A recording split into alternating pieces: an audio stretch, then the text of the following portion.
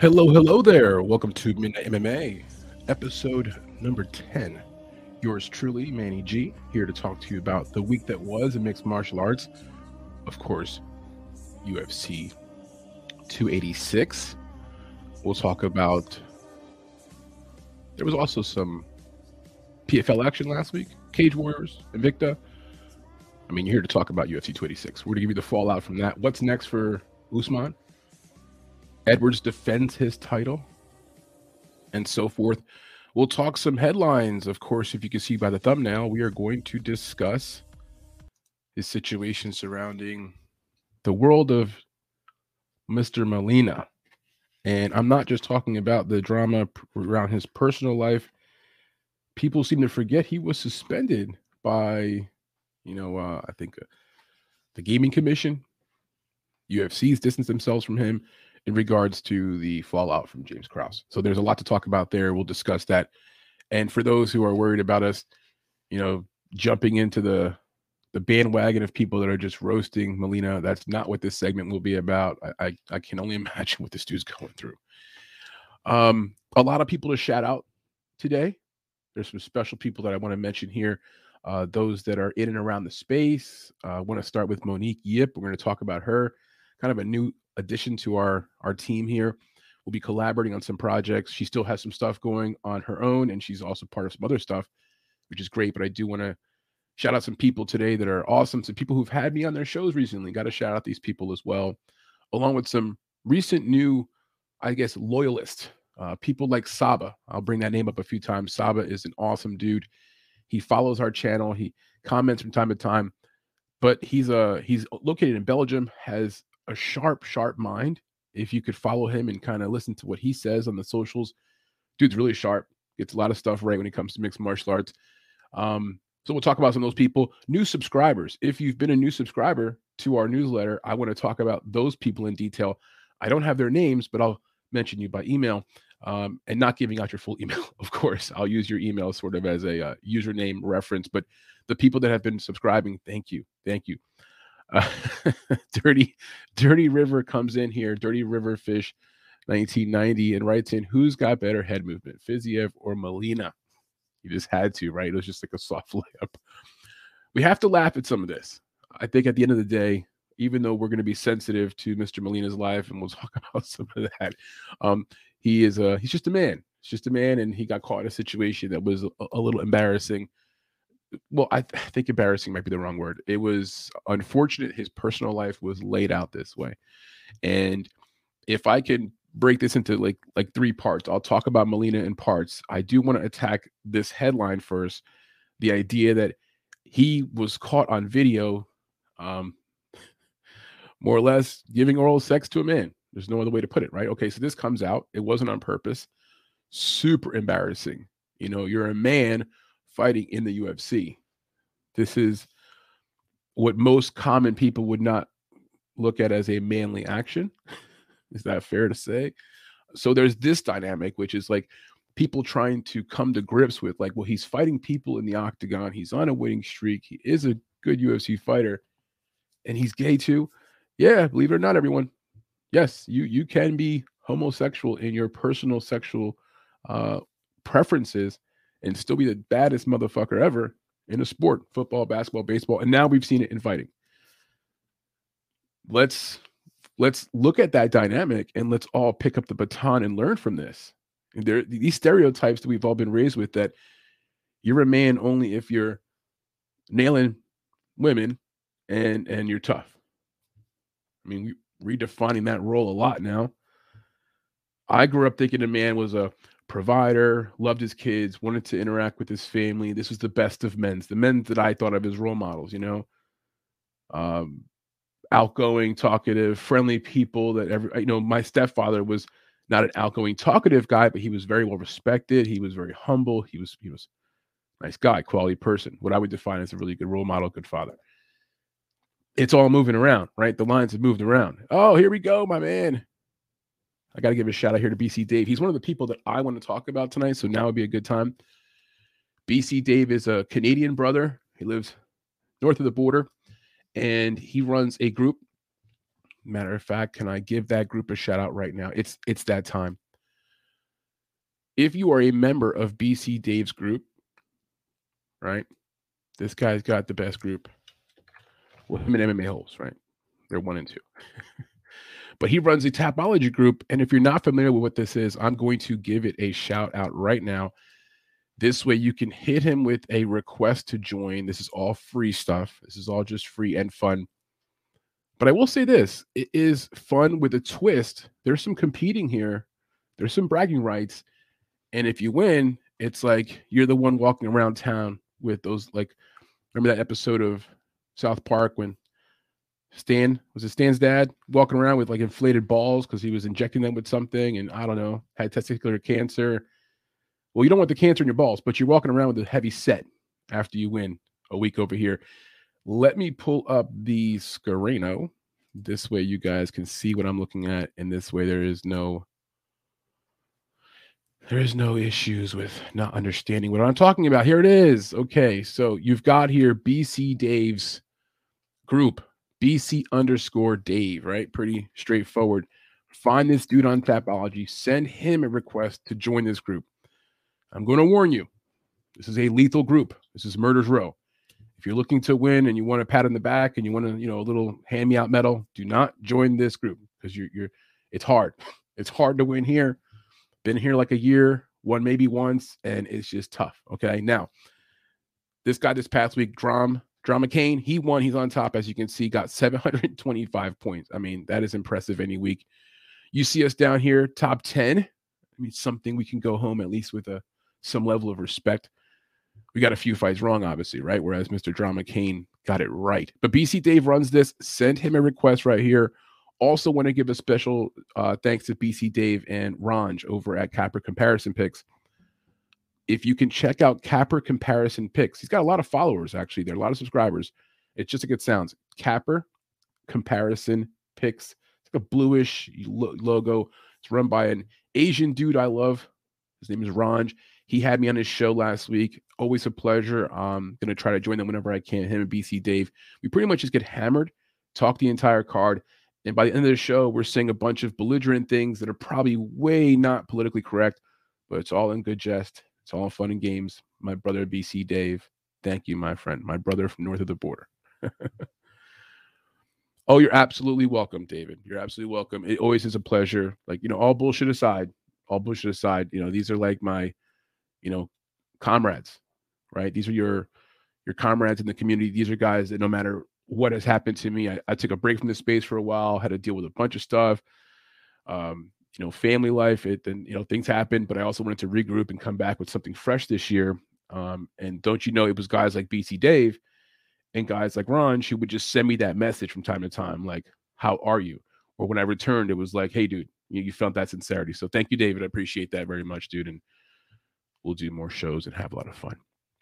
Missed some comments here, but let me get back to Dark Matters, New Zealand. What I have stumbled among here. Yeah. Listen, Dark Matter, this is every Sunday night, and we mix it up. This is a review of last week in mixed martial arts. We'll talk about Invicta for a second, a blip. We'll talk about PFL week 8. We'll talk about Cage Warriors 150. We'll, of course, review 286 in detail. And we'll peel back all the layers of our tip sheet. We'll talk about how you can access our tip sheet. All of that's free. And we ended up with plus 5.09 units. So that's pretty awesome. We'll talk about that. Along the way, forgive me, this is going to be like a shout-outs episode. A lot of people that I want to thank. I mentioned BC Dave and Saba off the top of the hour, but I'll be talking more about them throughout the show. These are just people. You know what happened to me? I had a few people this past week or two reach out to me and say, hey, how do you get this going? Or can I get your assistance? Or I want to collaborate with you. And that's a new thing. I haven't really had many people do that. And so it's flattering. It's great. But I also want to treat those relationships, some of them as mentorships, meaning whatever I can do to help them. I'm not trying to steal their thunder or, hey, come work for my channel. No, create your own brand, create your own identity. If I can be a help in that area. And if you're hearing this right now and you're one of those people, DM me. I'm very open to telling people whatever I've got going on, whatever tools I use. I found a bunch of free tools that are out there. I'm happy to share them. Some of them work, some of them do not work. I think the last 8 UFC events were 7 positive cards, only 1 losing card. It's currently working for us. All that said, you're only just one bad card away from falling on your face, right? But if you are one of those people, we are trying to do the best we can to help and mentor. And we'll talk about some of those people that we're actually going to be working with now. There's some new relationships we've created and some new partnerships, and we'll mention some of those things, along with some exciting news that I feel the need to finally announce to you guys something about our coverage that'll be growing. So BC Dave right here. So I got a 3 robbery night. It's just me, or is the UFC starting to look like WWE? So Dave, you're mentioning something that it's a conversation everyone's having now. It is what we're seeing, some level of a script. And I'm going to give you a specific example that we can all reference and we'll all agree on. The Shevchenko fight feels like 2 weeks ago now, last week. Okay. Was it 2 weeks ago? It was 2 weeks ago. Jeez, I'm losing my mind. Grasso wins the fight. Okay, I'm not talking about any controversy there. I'm talking about that was the night when the referees were standing people up like you cannot stay on the ground very long. We had multiple situations, more than one ref that was like forcing people to get up, or situations where people that were in the clinch and the referee's like, you gotta stay busy. It's like, dude, they just got there. So that fight, Shevchenko was forced to stand up. And of course, we know that she makes the critical error on the feet, whereas she had some position control.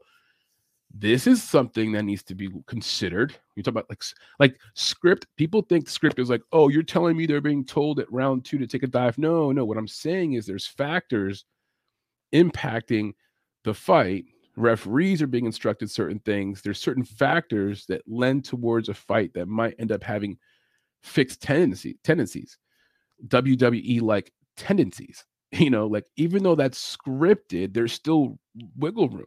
It's like, don't you have a script that's an actor, and don't you have some wiggle room? This could be the case in some of these fights. It definitely appears as if it stinks, BC Dave. Some of it smells a little bit. You take all that speculation I just handed to you, right? Referees. There's a lot going on there. But how about we just add on one layer of fat? The fucking judges. You get them involved with anything, the word variance doesn't cover this shit. Okay, the word variance is not appropriate. You know what I'm saying? In any event, yeah, guys, follow BC Dave, BC_Dave UFC right there. Send him a request to join that chat. It's a lot. I mean, that group's a lot of fun. My man, Dark Matters, sup? MMA Fight Club, yes sir. What's up, dude? From New Zealand. At some point, we probably have Saba in here from Belgium. He'll pull it up on his cellular.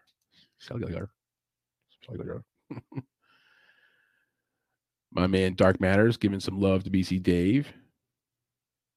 Yes, of course, dude. Like this is a friend zone. You're in the circle of trust. I only warn you, if you're going to join this group of killers, okay? I'm going to tell you, if you're going to join this group of killers, just do not come in here with sensitive feelings. Put the knife down. It's okay if you don't finish first. It's hard to finish first in that league. You'll find out real quick how sharp some people are. Like Saba. Fucking Saba. He won like 3 weeks ago. Then the next week after that, got second place. I mean, come on. Dude, sharp as hell. We do get canceled every Friday, BC Dave. Cancel culture is looking down on us and saying, how dare you guys? Fuck it. It's boys' night. If you want politically correct mixed martial arts talk on Friday nights, do not come and join us. Stay away. Nice. Dark Matters. It's 5:11 p.m. Monday. Wow. It's already that time on Monday. So Dark Matters, it is 12:17 a.m. here on Monday morning, right? Sunday, very late night. Tell all your people out there, dude, it's a good time for them to tune in. If they go on YouTube and search, live MMA show, we got you right here. We're ahead of the game. Most shows don't air until Monday, Tuesday with their recaps of 286. We got you covered. We'll also talk a little bit about next weekend. We'll talk about some hot button topics like Conor McGregor and his USADA thing, which is really funny. Some more Molina discussion. We'll touch upon that. And of course, Edwards. Those would be some of the topics we'll be talking about tonight. We do not have any guests coming through tonight. I apologize. It's not that I don't want to have live guests. There's two big factors. Obviously, it's a very late night, inconvenient time, but we've been so busy with some other shows and other development that it's okay for me if I could do the show solo without having any guests. But I'll promise you that we'll have some more guests coming up in the near future. And a matter of fact, we got a ton of athletes interviews on the horizon.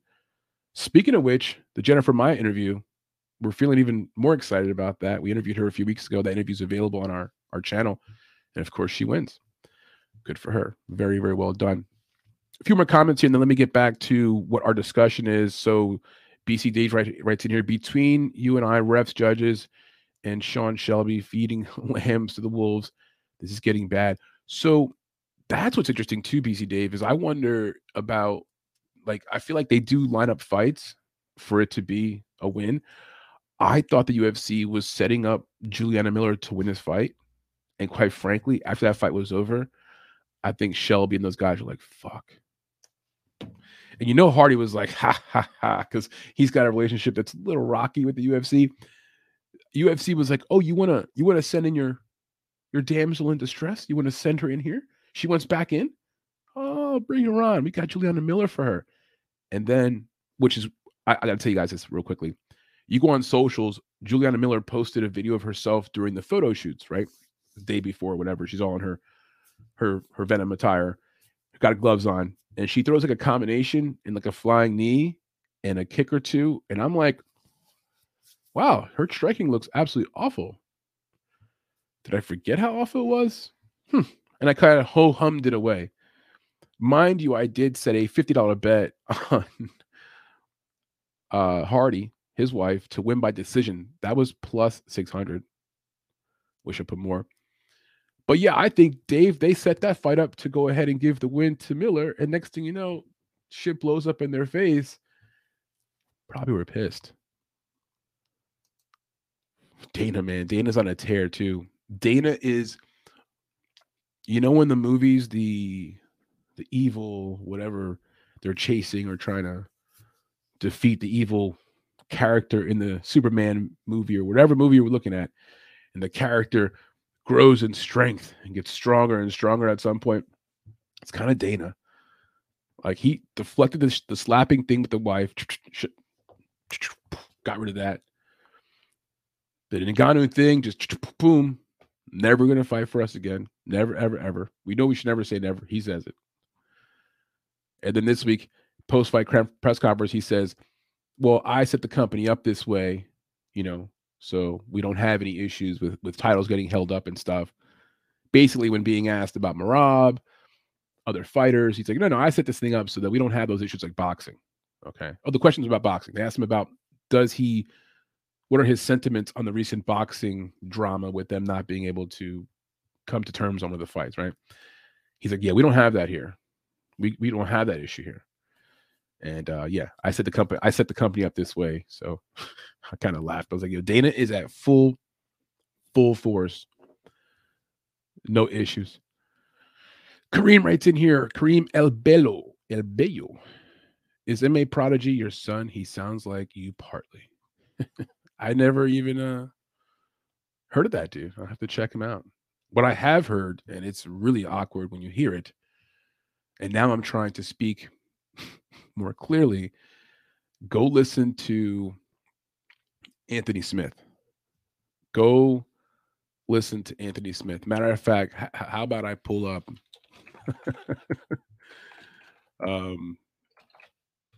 how about I pull up a few lines here from Anthony Smith, and you're going to, it's crazy. When I heard it, I was like, huh?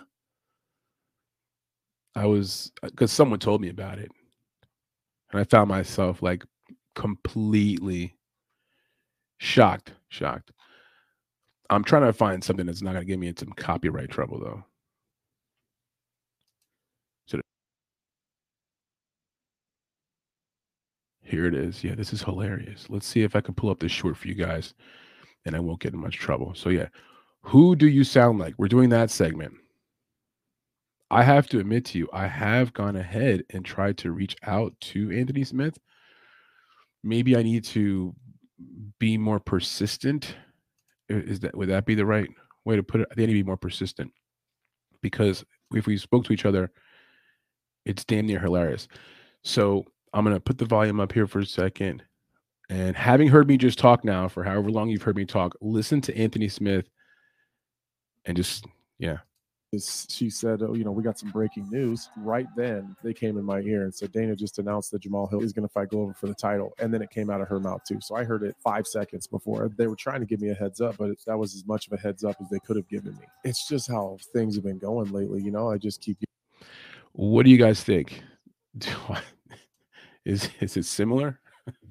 It's weird. It's weird. When I first heard it, I was like, "Holy shit!" Holy shit! Sounds very similar. I'm a big fan of Anthony Smith. He's a good dude. He's a good dude.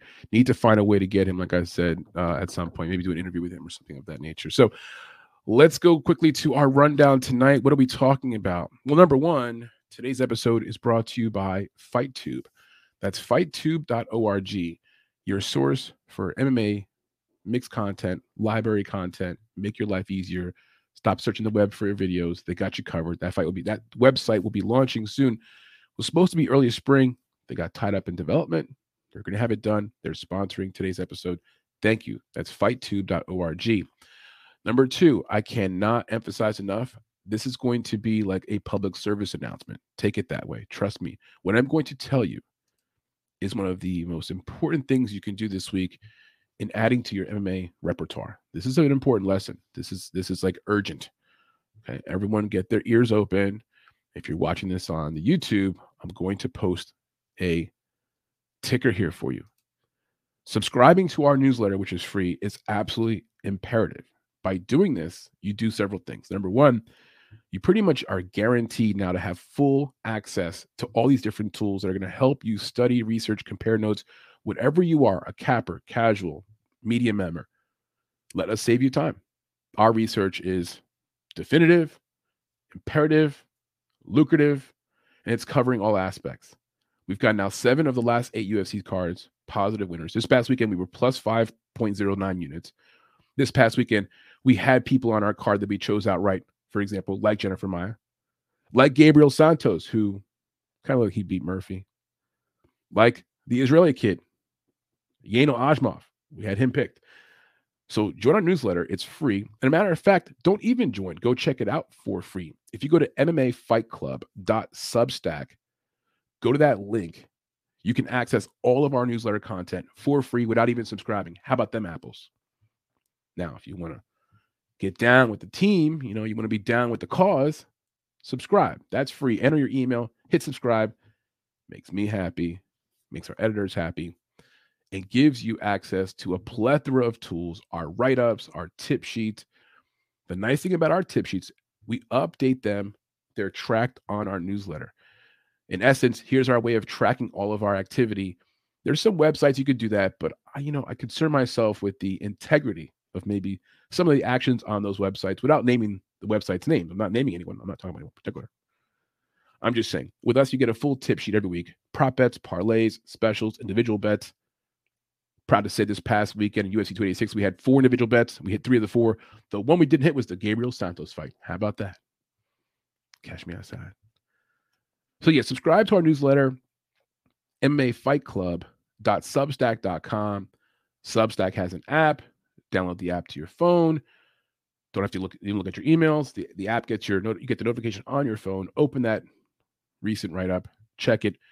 For this week, the week coming up, the week of the 20th of March, our readers will receive at least 2 email notifications, 2 write-ups. They'll receive one, obviously, for UFC Fight Night, Vera versus Sanhagen.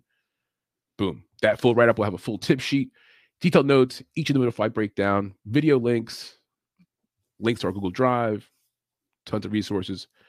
And of course, a reminder, it's all available via podcast. So if you're a person who's on the go, don't want to fiddle around your phone with the YouTube thing, play button, and you want to, maybe you want to do something else on your phone while listening. Look us up wherever you get your podcast. MMA Fight Club. Just look for the yellow and black logo. That's us. Subscribe. Maybe even give us a rating. That would be very, very awesome. All right. Deep breaths. So also for our subscribers this week, along with getting the email notification, the whole packet for UFC Fight Night, Vera versus Sanhagen, they'll receive the same exact thing for the PFL Europe card. For Cage Warriors, which is also coming up on Friday, you got PFL on Saturday. For Cage Warriors, we're probably going to do like a light review, 2-3 fights, and that'll just be sent out last minute on Friday for those who want to get some dipping and dabbling on Friday night. Now, without further ado, let's talk about UFC 286. We're going to go over the full fight card, the results. We're going to talk about the betting implications. How are we impacted? It seems to be the consensus across the market was that this was a bad one for most people. A lot of people ended up getting their ass, as Uncle Weezy would say, a little bit of shaving done, a little bit of shaving. But you know what? A small little shave job every now and then is not so bad. The hair grows back. You know what I'm saying? The hair grows back. We're going to go over here and pick up where our Excel sheet's at. Oh, I already archived it. Here, let me just kind of flex for a second. On our Google Drive, like the resources there are sick. I'm looking at our archive folder. Our archive folder just has maybe 30 cards there, 30 prior cards of all of our coverage, our breakdowns, our notes. Impressive. So for UFC 286, I'm in the archive now on the Google Drive. I see UFC 286. As a matter of fact, maybe I should share this with you guys, huh? Maybe you should see what I am talking about so you're not in the dark. Let me share the screen here. I'm going to pull up what I'm seeing on the Google Drive here. And this link for what you're seeing here, let me pull it out to, let me go to like,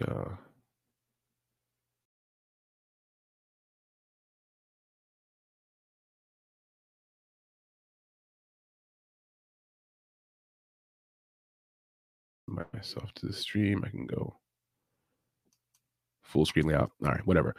This is what you will see.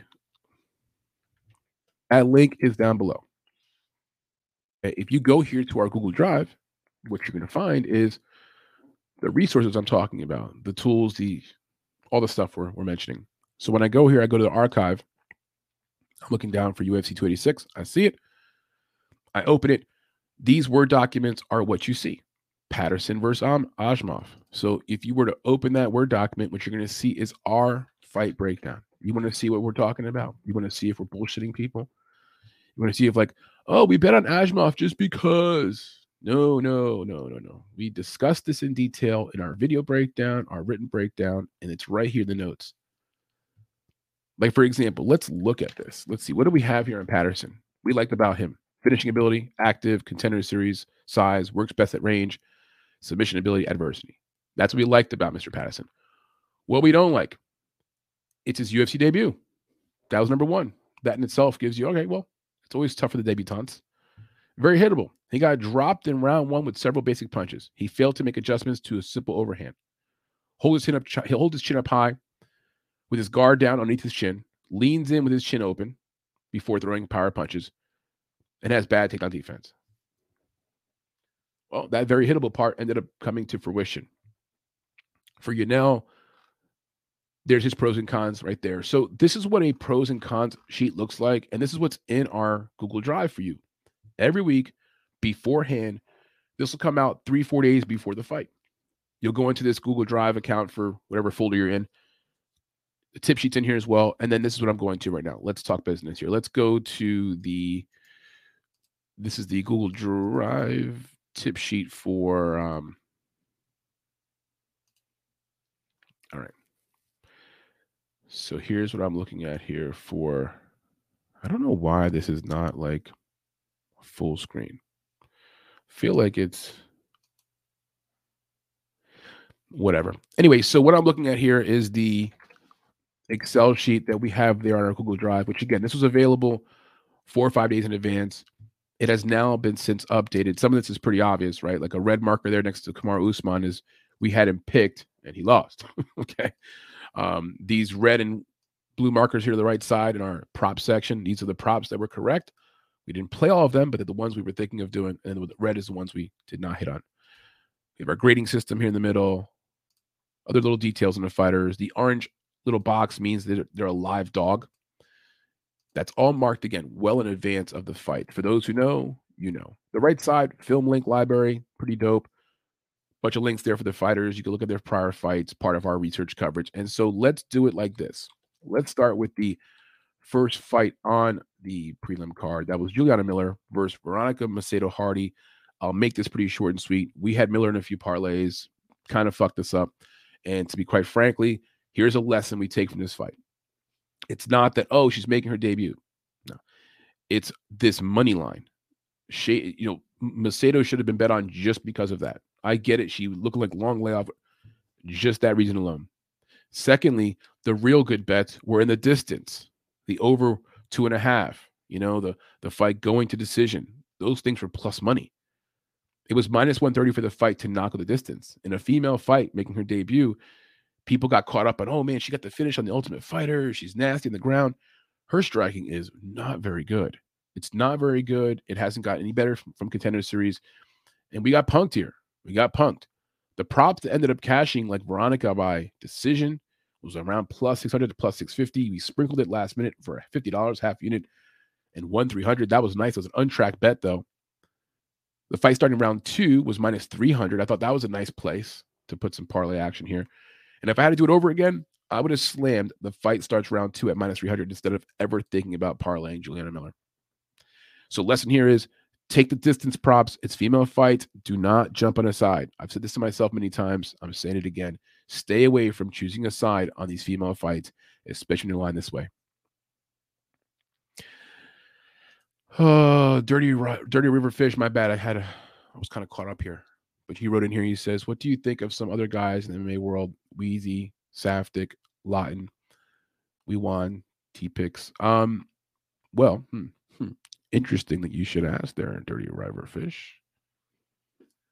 I'm going to be politically correct when I'm talking about these people because there's a few things. One, it's just not good to sling mud in this space. I don't think it's ever prudent. Doesn't ever work out. In the limited time, last year and a half or so that I've been crawling into this space, crawling little by little, I've seen some of the antics, and I definitely try to steer really clear from drama, especially drama between like different channels and cappers. Hey, to each their own. To each their own. Some guys do and say things that are cringy a little bit, and it's what it is. I mean, maybe some people feel that way about me, right? So, Wheezy, I've communicated with a few times. I like his coverage. It's all like stats oriented. That's a very cool angle. He seems to be, a guy who he's got some free tools as well. I've thought about using some of his tools. I never actually jumped on there. He's got some like data sheets and Excel sheets. So I like his angle. I think he's on top of what he's doing. He's got his lane. He's in it. Doesn't seem to ever have any drama with anyone either. Seems to be up from that standpoint. Love it. In terms of Cody Saftik, this guy's very unique. I think one of the qualities he has that I don't know that anybody else has that I've ever heard. I mean, this is a very unique thing, is his intellectual encyclopedia of fights is like, I know he prepares somewhat for the show, but you can just tell by when he's talking that he's referencing stuff. The dude probably has a high fighter IQ. I would guess that Cody Saftik is very smart if it came to like testing his fighter IQ. I'm not saying he's a lawyer or a doctor or went to college and got a big time degree. Not all super smart people do that. But he's got a sharpness to him that's just so that's nice. And if you get a chance to hear him sometimes, quite frankly, he's probably one of the people that I do listen to almost every week just to hear a few takes. I think him and Paul Shaughnessy do a good job. They have a good dynamic. And then as for Lawton, I'll save my thoughts on that for a second. But we won T-Picks. I don't know who that is. Don't know who that is. Blood Money MMA, like his stuff a lot. He does good content with Johnny K Picks. Both those guys are on it, consistent, transparent, friendly, available. Like those guys a lot. The boys north of the border, Fight Night Picks. Those guys are good. I find myself definitely tuning into them when I can. A nice dynamic between two brothers. Their following is strong. I like their stuff. If we're talking exclusively about pickers, right? Handicap pickers type of thing. I'm trying to, like the MMA holes, they don't really get into this picking stuff. They do give some pick information, but they're more of a different audience who's more there for the entertainment, the coverage and stuff. I feel like I'm forgetting a few people that I really have to really have to give a shout out to, but nonetheless, if I can wrap around back to MMA Lawton, and I want to say this in a way that's going to be as sensitive to the parties involved as possible, and I'm not going to name any names. That's important. I understood the gravity of what he did. I think we all did. The transgression was clear. We get it. Okay. People make mistakes, and then people maybe in their initial reaction make the mistake worse, right? The cover up, as they say, is always worse than the initial action. But hindsight, it's got to be 2020 for everybody. He did pay every single person off, and there was some like big, there was some big balances. Like one guy was like 13, 14 G's. I get it. He owed the money. I get that person won the contest, but ultimately, I thought those actions spoke volumes about who he really was and what his intentions were. So I've reached out to him both pre-controversy, post-controversy. He's always been a nice guy to me, always been helpful. I've never collaborated with him. But if I could just one little quip here before I finish up, I thought it was really unfortunate. Unfortunate. I use that word. Unfortunate. The way that some people who knew him well or were close to him or claimed to have known him well were one day, he's my boy. And by Friday, it was like they were trashing him. They were talking shit on him openly. You don't have to like him. People make mistakes. I thought that reaction by some of those people said a lot about their character. So, yeah, a lot of people in the space are great. Love him. My man Capper Comparison, Ranj, does a great show where he hasn't done it in a while. He's kind of busy with new work, but he's got a good show, good dynamic. Now I'm like, I know I'm forgetting people, and I just don't want to do that. I don't want to do that. Yeah, so Mayo Media Network is where you can get the Dogger Pass show, Blood Money, Fight Night Picks. These are the ones that I'm listening to, Capper Comparison. And then my boys across the pond, I know I'm forgetting them, so I have to look them up right now, but there's a few guys across the pond that do some good work over there. They got the nice, beautiful accents and shit.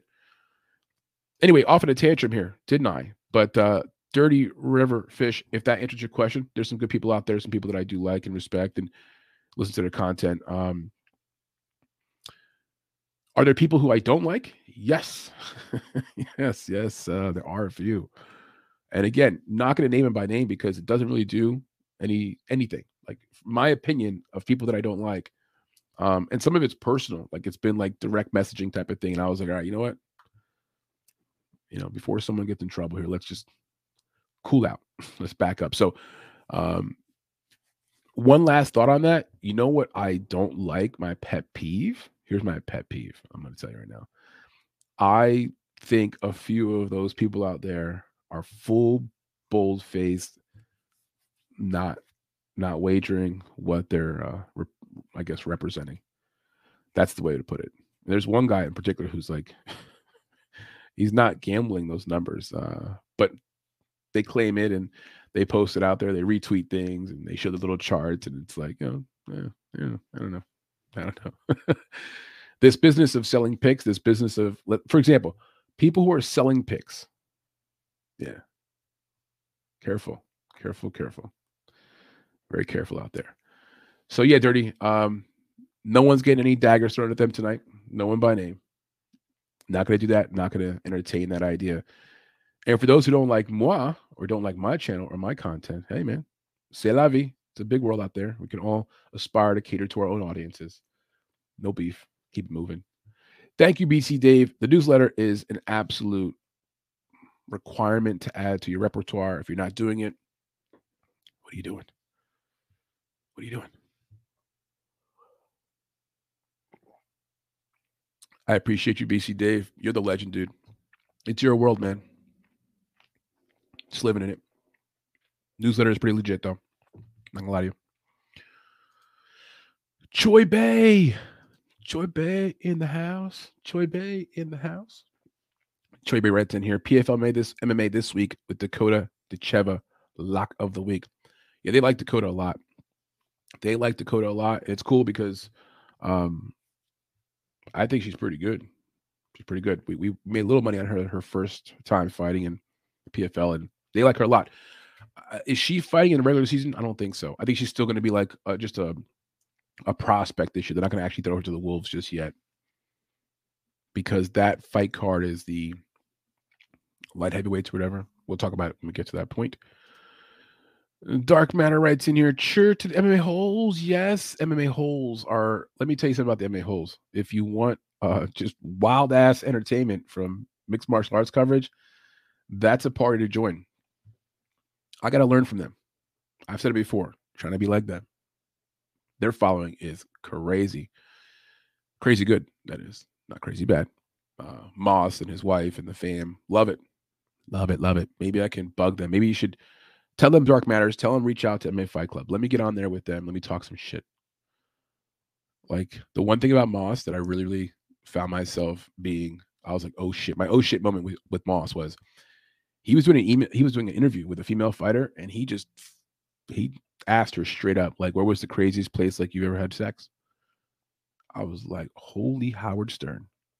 Holy Howard Stern. I don't have the fucking nuts to do that.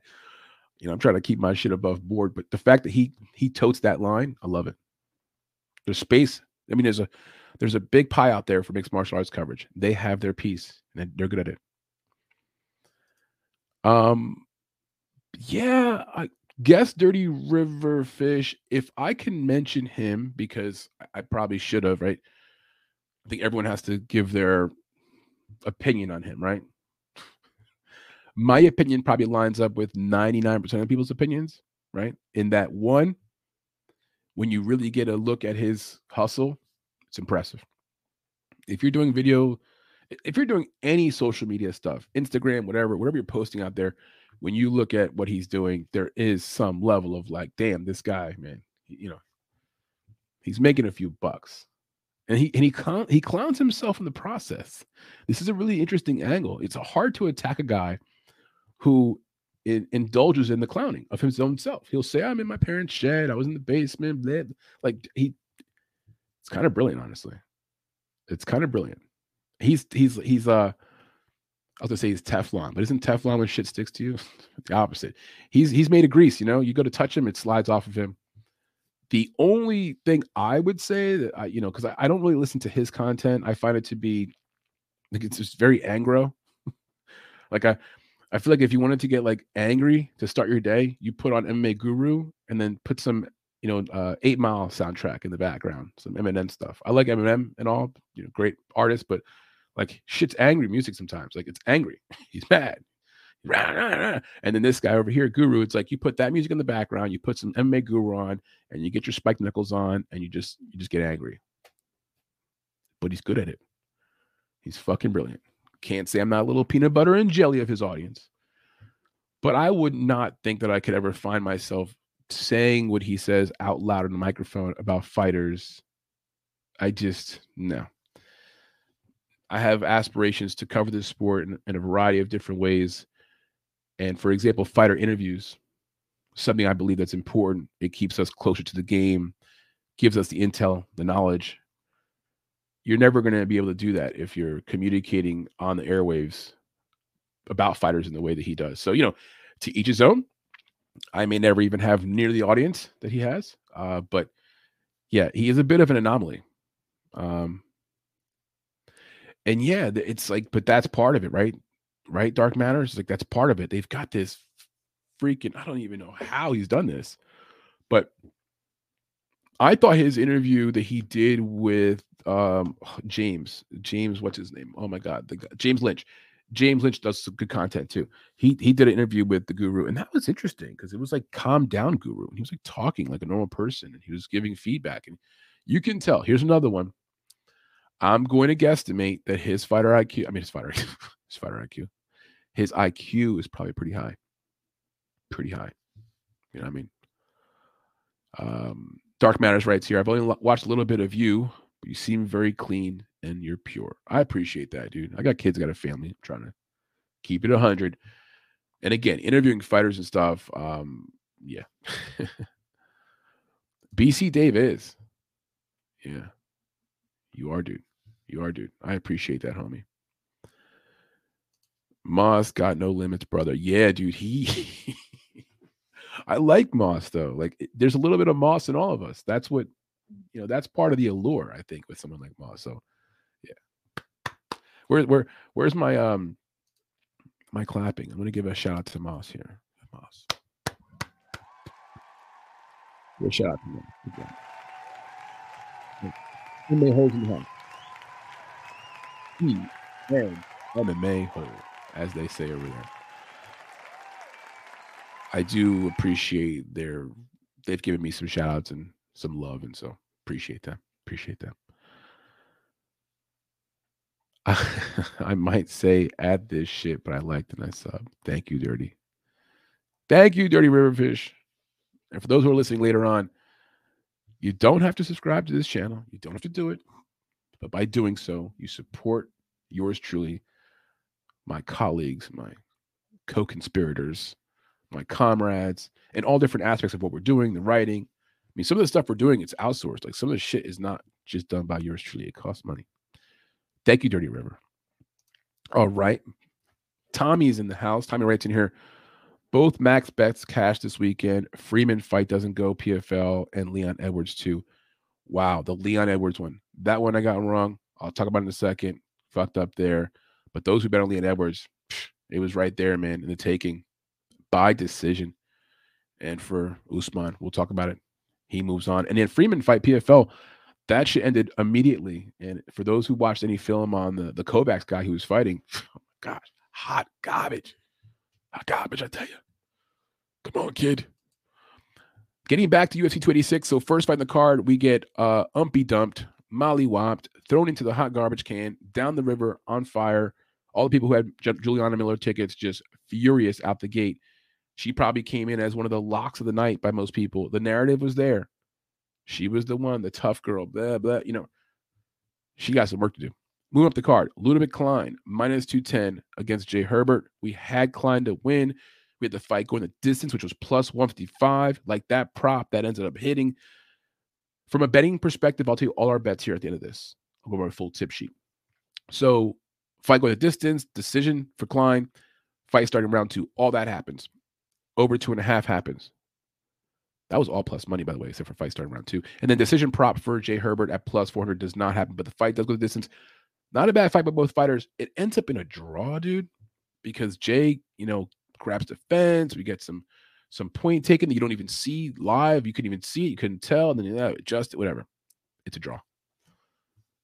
Too bad for Klein. But happy for you if you bet on Klein because it ends up being a draw instead of him losing the fight. You know what I'm saying? We were on Klein. That was a bad read. Jay Herbert was on the way to winning, but just he got a nice damage there on Klein. The first round had a cut, right? Next fight, Joanne Wood versus Luana Carolina. We picked Wood to win. If those people out there who were like, it's women's MMA, dude, you got to just dog or pass it, man. Just put the money in the dog. Like, don't waste your time doing research, dude. It's women's MMA. Well, listen, I really, quite frankly, I'm sick of hearing that shit, okay? Women's MMA is just as like, whatever. Don't bet on it if you don't want to. I will. I'll make my money on it. I don't care. Fight goes a distance, minus 325. The fight goes over 2.5 rounds, minus 350. Joanne Wood by decision, minus 125. Decision for Carolina, plus 230. What do you do with this stuff? You parlay those props like over 2.5 and fight goes a decision because it's chalky, but it's a women's bout. No finishing ability. Like a 40-year-old fighter basically against Carolina who's got no finishing ability. Bam. It's right there for the taking. People say, women's MMA. You don't have to worry about no knockout in 30 seconds. You have to worry about what happened with Denzel Washington. Okay, call him Denzel. Beating up that Kovacs guy. So, people poo-poo in women's MMA. Right here, minus 175, Joanne Wood. It was pretty easy to see that she was the overall better fighter. She's fighting at home, gets the win. And Carolina's just not that good. Next fight, Jake Hadley, minus 450 versus Malcolm Gordon. This fight lasted like 10 seconds. Jake hit him with a shot. Gordon crumbled to the ground. I'm like trying to get a drink or eat. I'm like, what the hell just happened here? Fight's over. Fight was just over. For Gordon, it's terrible. Look, a guy that we were talking about, he fought Mokaev pretty good and blah, blah, blah, blah, blah. My man had no durability, right? I'm just pulling up the results page. I want to make sure I don't mess up any results. This is off the top of my head, some of this stuff. So Jake Hadley, round 1, 1 minute and 1 second, body shot, KO. Beats Malcolm Gordon. Hadley was a minus 450 favorite.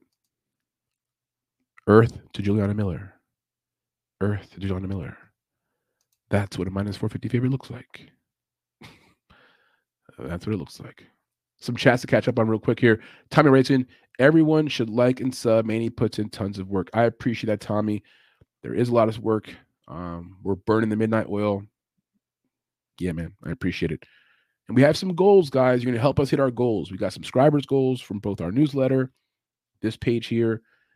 And I want to start including some really cool giveaways and some prizes for the purposes of thanking you guys as followers and subscribers and keeping things more exciting. So, yes, thank you for subscribing, Tommy. I appreciate your support. So Freeman inside the. I'm going to go over that in a little bit, Tommy, because I have to go over the PFL card too. Yeah, dude. That was a give me because Kovacs was bad. I'll talk about that in a second. Moss is currently streaming on his gaming channel. Oh, shit, is he? Oh, my God. Time out. What is the link, Dark Matters? Post that link, Dark. Post a link to, because I was wondering what their second channel was. And I remember going earlier to their description to go see if I could find the link to the second channel. And I couldn't find it. Post that link, Dark Matter. And I'll actually I'll check them out at some point. That's smart by them. See, they're intelligent about what they're doing, man. They're just pumping the airwaves, tons of content. I like their style. BC Dave writes in here. Sipping on Holly Holm and Yana Santos. So many threesome one-liners. Yeah. I mean, she's ripped too, man. She's in great shape for 41. Yana Santos coming off of the baby. She's married to Thiago Santos, the big boy from Brazil. So happy for Rocky, the fence holder. Yeah, dude, man, it was critical. Tommy Enders writes in here.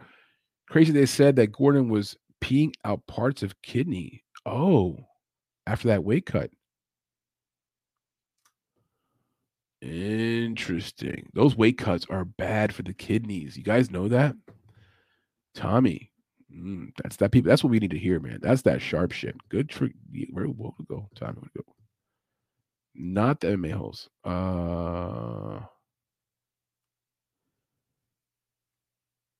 Oh, it's called Not the MMA holes? Is that the channel? Let me look it up. Not the MMA holes. Let's see here. Look at that. He's such a funny mess. Leave a comment from that.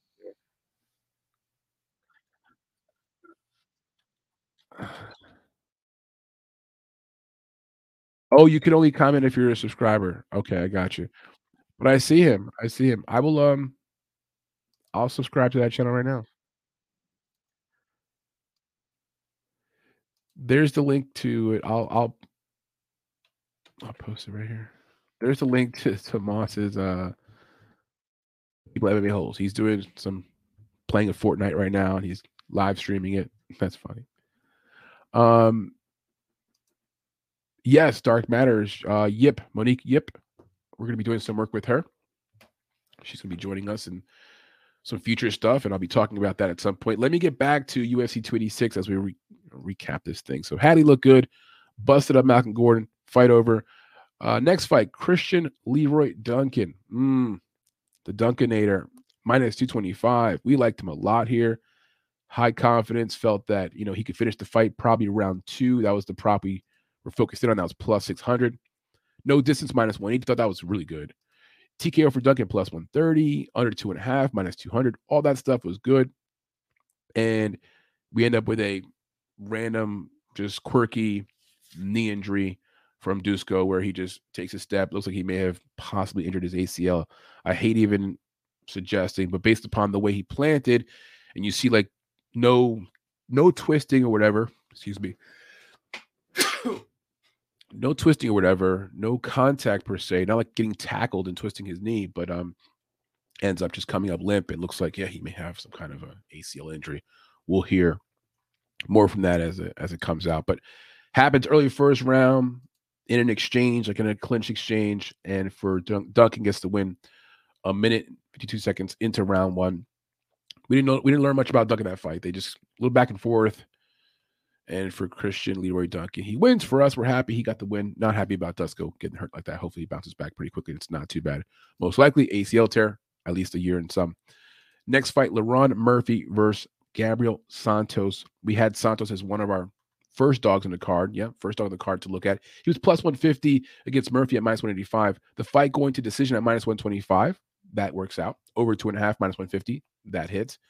The KO prop for Murphy doesn't work. Decision prop for Santos, no good. Submission prop for Santos, no good. But, there's always a but. If you watch the fight live, you very well can see that it appears as if Santos had won. I mean, it looked like Santos won the fight. I thought this is great. We go to a split. The fight is in England. My man LaRon Murphy trains in Manchester. They gave the fight to Murphy. It was not a good decision. It should not have even been a split. It seemed like everyone thought that Murphy lost that fight after the fight was over before the scorecards were read. Unfortunately for Gabriel Santos, a dog we liked here, plus 150. We had him as a pick to win. Not super confident, but a pick that we thought could win. And we also thought at 10-0 could be more marketable in the future, right? Goes to 11-0. But no. He falls to 10-1. Moving up the card, Muhammad Mokaev versus Jafil Filho. Muhammad Mokaev wins the fight. He wins by a submission. But, man, there is a lot of smoke around this fire. He wins in round 3 by rear naked choke. It appeared he tapped in round 1. I know. I'm not kidding. It was a weird fight. He wins. At one point, his knee gets, like, hyperextended pretty badly. The knee bar, all the replays and the photos, the still shots, his knee looked complete. And after the fight, he's limping, and he's been hurt several times. I know he's only 22. I don't know, man. He may have won that fight, like you win the battle, but you lose the war type of thing. The fight not going to decision at minus 200, that was pretty successful. That was a much better spot than the minus 800 line that you had Mokaev. Submission prop for Mokaev at plus 100, that was awesome. Round 1, round 2 submission props do not hit. The KO prop for Vilho doesn't hit. Over 2.5 does hit, interestingly enough, right? So we thought the fight would go over, 2.5, would go deeper. It does, and also doesn't go the distance. So we were right in that perfect spot, perfect zone.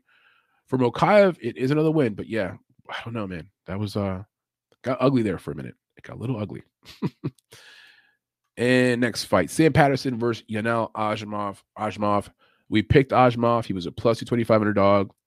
We were not super confident, but had some confidence. Fight not going to decision at minus 220 may have been the best spot to play. Better than that minus 275 for Patterson.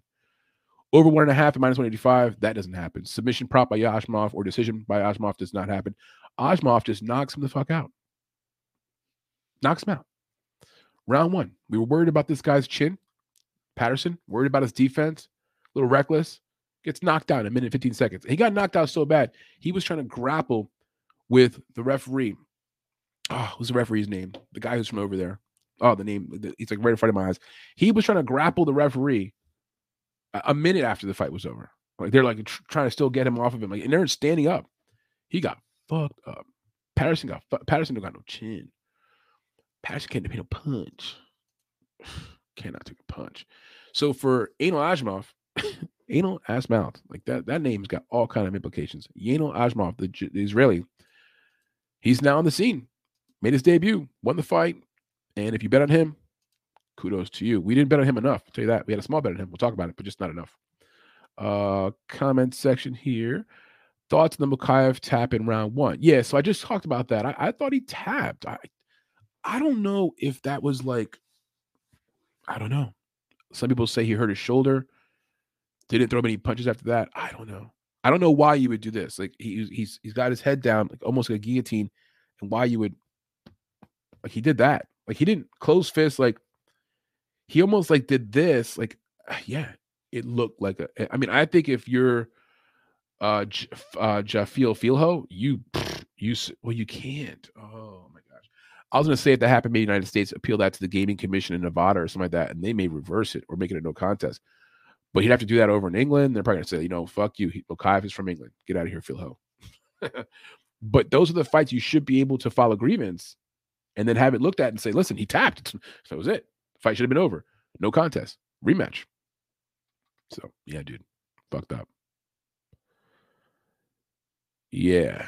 That was, yes, Goddard. It was Mark Goddard. My man was trying to, my man Patterson was trying to grapple with Mark Goddard. And Goddard's like, stop, dude. Stop. Still fighting. Put me in, coach. Anyway, so Patterson, drops the ball big time. I'm sure some parlays got fucked up with that one, but that was like, I don't know, man. It felt in the same boat as Miller. Can't be backing these debutantes, all this money behind them. Hell no. Omar Morales minus 120 versus Chris Duncan. We were on Omar Morales. We thought he had a chance to win the fight. A lot of questions about Duncan's chin. It ends up being a split. I mean, tough one because we like Morales. I don't know that he won for sure. I thought he did. I don't know that he won. At 37, it's a really bad split to lose there for Morales. For Duncan, good for him, man. It was lined appropriately. Minus 120 Morales, plus 100 for Duncan. Ended up being a close fight. Good for Duncan going the full distance, not getting knocked out. Fight goes the distance was plus 155. Wow. Over 2.5 was plus 160. Those ended up hitting. Decision win for Morales was plus 200. Unfortunately, doesn't happen. KO win for Morales, plus 325. Doesn't happen. And then Duncan, it's at the distance at plus 145. That doesn't happen either. We didn't see Duncan winning by decision. We just thought durability would be a problem. If he can't knock out Morales, then he'll get tired. But he wins. I guess he won. I don't know. This card could have looked a lot different right now. We would have had Omar Morales right. And Gabriel Santos, we've been floating in the money at that point, even after the Miller debacle. Let's move to the main card. What am I doing? Main card. I'm skipping the fight. Jack Shore versus Makwan Americani. Oh, man. Fucking Americani. I like Americani, man. I like Americani. I do, Mr. Finland, But it might be time. It might be time. And if he doesn't say it's time, the UFC might say it's time. He got submitted, rear naked choke in round 2. Like clockwork, we had that sub picked out. That was our method of victory. Round 2 submission by Jack Shore. Submission prop for Jack Shore in general was plus 185. Round 2 submission was plus 1,000. We had that actually as a parlay piece in like a really short parlay on the side, not tracked. Pretty cool, right? Under 2.5 at minus 175. That hits under 280. I mean, under altogether, minus 280. Sub prop for Makwan. That's the only way he could have won, right? Plus 475 doesn't hit. Jack Shore get right fight, minus 550 the money line. Definitely juice to the gills, right? But it ended up being a parlay piece that was safe and you were okay. For Makwan, it's just, yeah, man, he can't even do what he does. Like he's not even successful anymore doing what he's only good at, which is a grappling, right? That's what he's really good at, So it's just, yeah, right. That's a good point. Yeah, Tommy's probably right. I think Omar gets his paperwork. And then Tommy, yeah, dude, I don't know how to explain. This guy's got the worst cardio, dude. He looks like he's in shape. He's a former wrestler. Like, I don't know what's going on there. Just terrible cardio. So keeping it moving up the card to the main card now. Vettori versus Delitsa. And of course, Vettori gets the win under some controversy. The best spots here to bet, now hindsight, was like the fight going to decision at minus 180. That hit, you're just covered at that point. Fuck it, whatever happens, right? That seems to be like looking back, because that's even better than Marvin Vettori, like minus 300 range, right? So minus 180 hits, decision win for Vettori, minus 125 hits, over 1.5 at minus 420. I know that's super chalky, but that became a parlay piece for us. The KO prop at plus 650 for Delitsa because he's got some power. But Vettori wins at minus 275. It was a little sweaty, and I get all the people who thought Delitsa won. I get it. Ended up being a unanimous decision, right? It was a unanimous decision for Delitsa. It was unanimous. So I don't know, man. I don't know. Maybe Delitsa being from Georgia. I don't know. And Vettori had a lot of Italian fans there with their Italian flags. They love their soccer. I don't know, man. I don't know. Manitas de Piedra writes in, you're going to watch Benvenidas versus Plant next weekend. Huge pay-per-view fight for boxing next weekend. I may not be able to watch it just because of all the different coverage we've got right now for mixed martial arts, but I appreciate the mention. When the bigger fights come up for boxing, I try to do the best I can to get a little sniff of it, whether it's wagering action or just looking at it, but I probably won't. Feel free, though, Mr. Piedra, to post more information here in the chat about that fight. Like, when is it? What day? What time? Where is it available? That's good for everyone just to know for their own, right? Yeah, that's true, Tommy. Unders comes from a wealthy family. So, yeah, he's just out there just being a pretty boy. Gotta love his Tapology photo. Best Tapology photo, though, ever. All right, so moving up this card, Vettori gets the win under controversy. If you bet on Delitsa, I'm sorry, plus 210. It was, Vettori, I guess he won. Vettori never finishes anyone, by the way. Vettori never finishes anyone. You got to remember that. And he also never gets finished. Decisionator. Next fight, maybe one of the ones that I'm most happy about, like our position, how it ended, how we had the balls to back Jennifer Maia at plus 150. This was a steal. Oh, it's women's MMA. Just take the dog. Just do it. No, you know what? You know how many jackasses are out there like, it's women's MMA. Just betting the dog. But then when it came to this fight, they were like, yeah, but it's Casey O'Neill. She's got the looks and she's undefeated. And, the UFC is trying to get her, back in, whatever. And, that.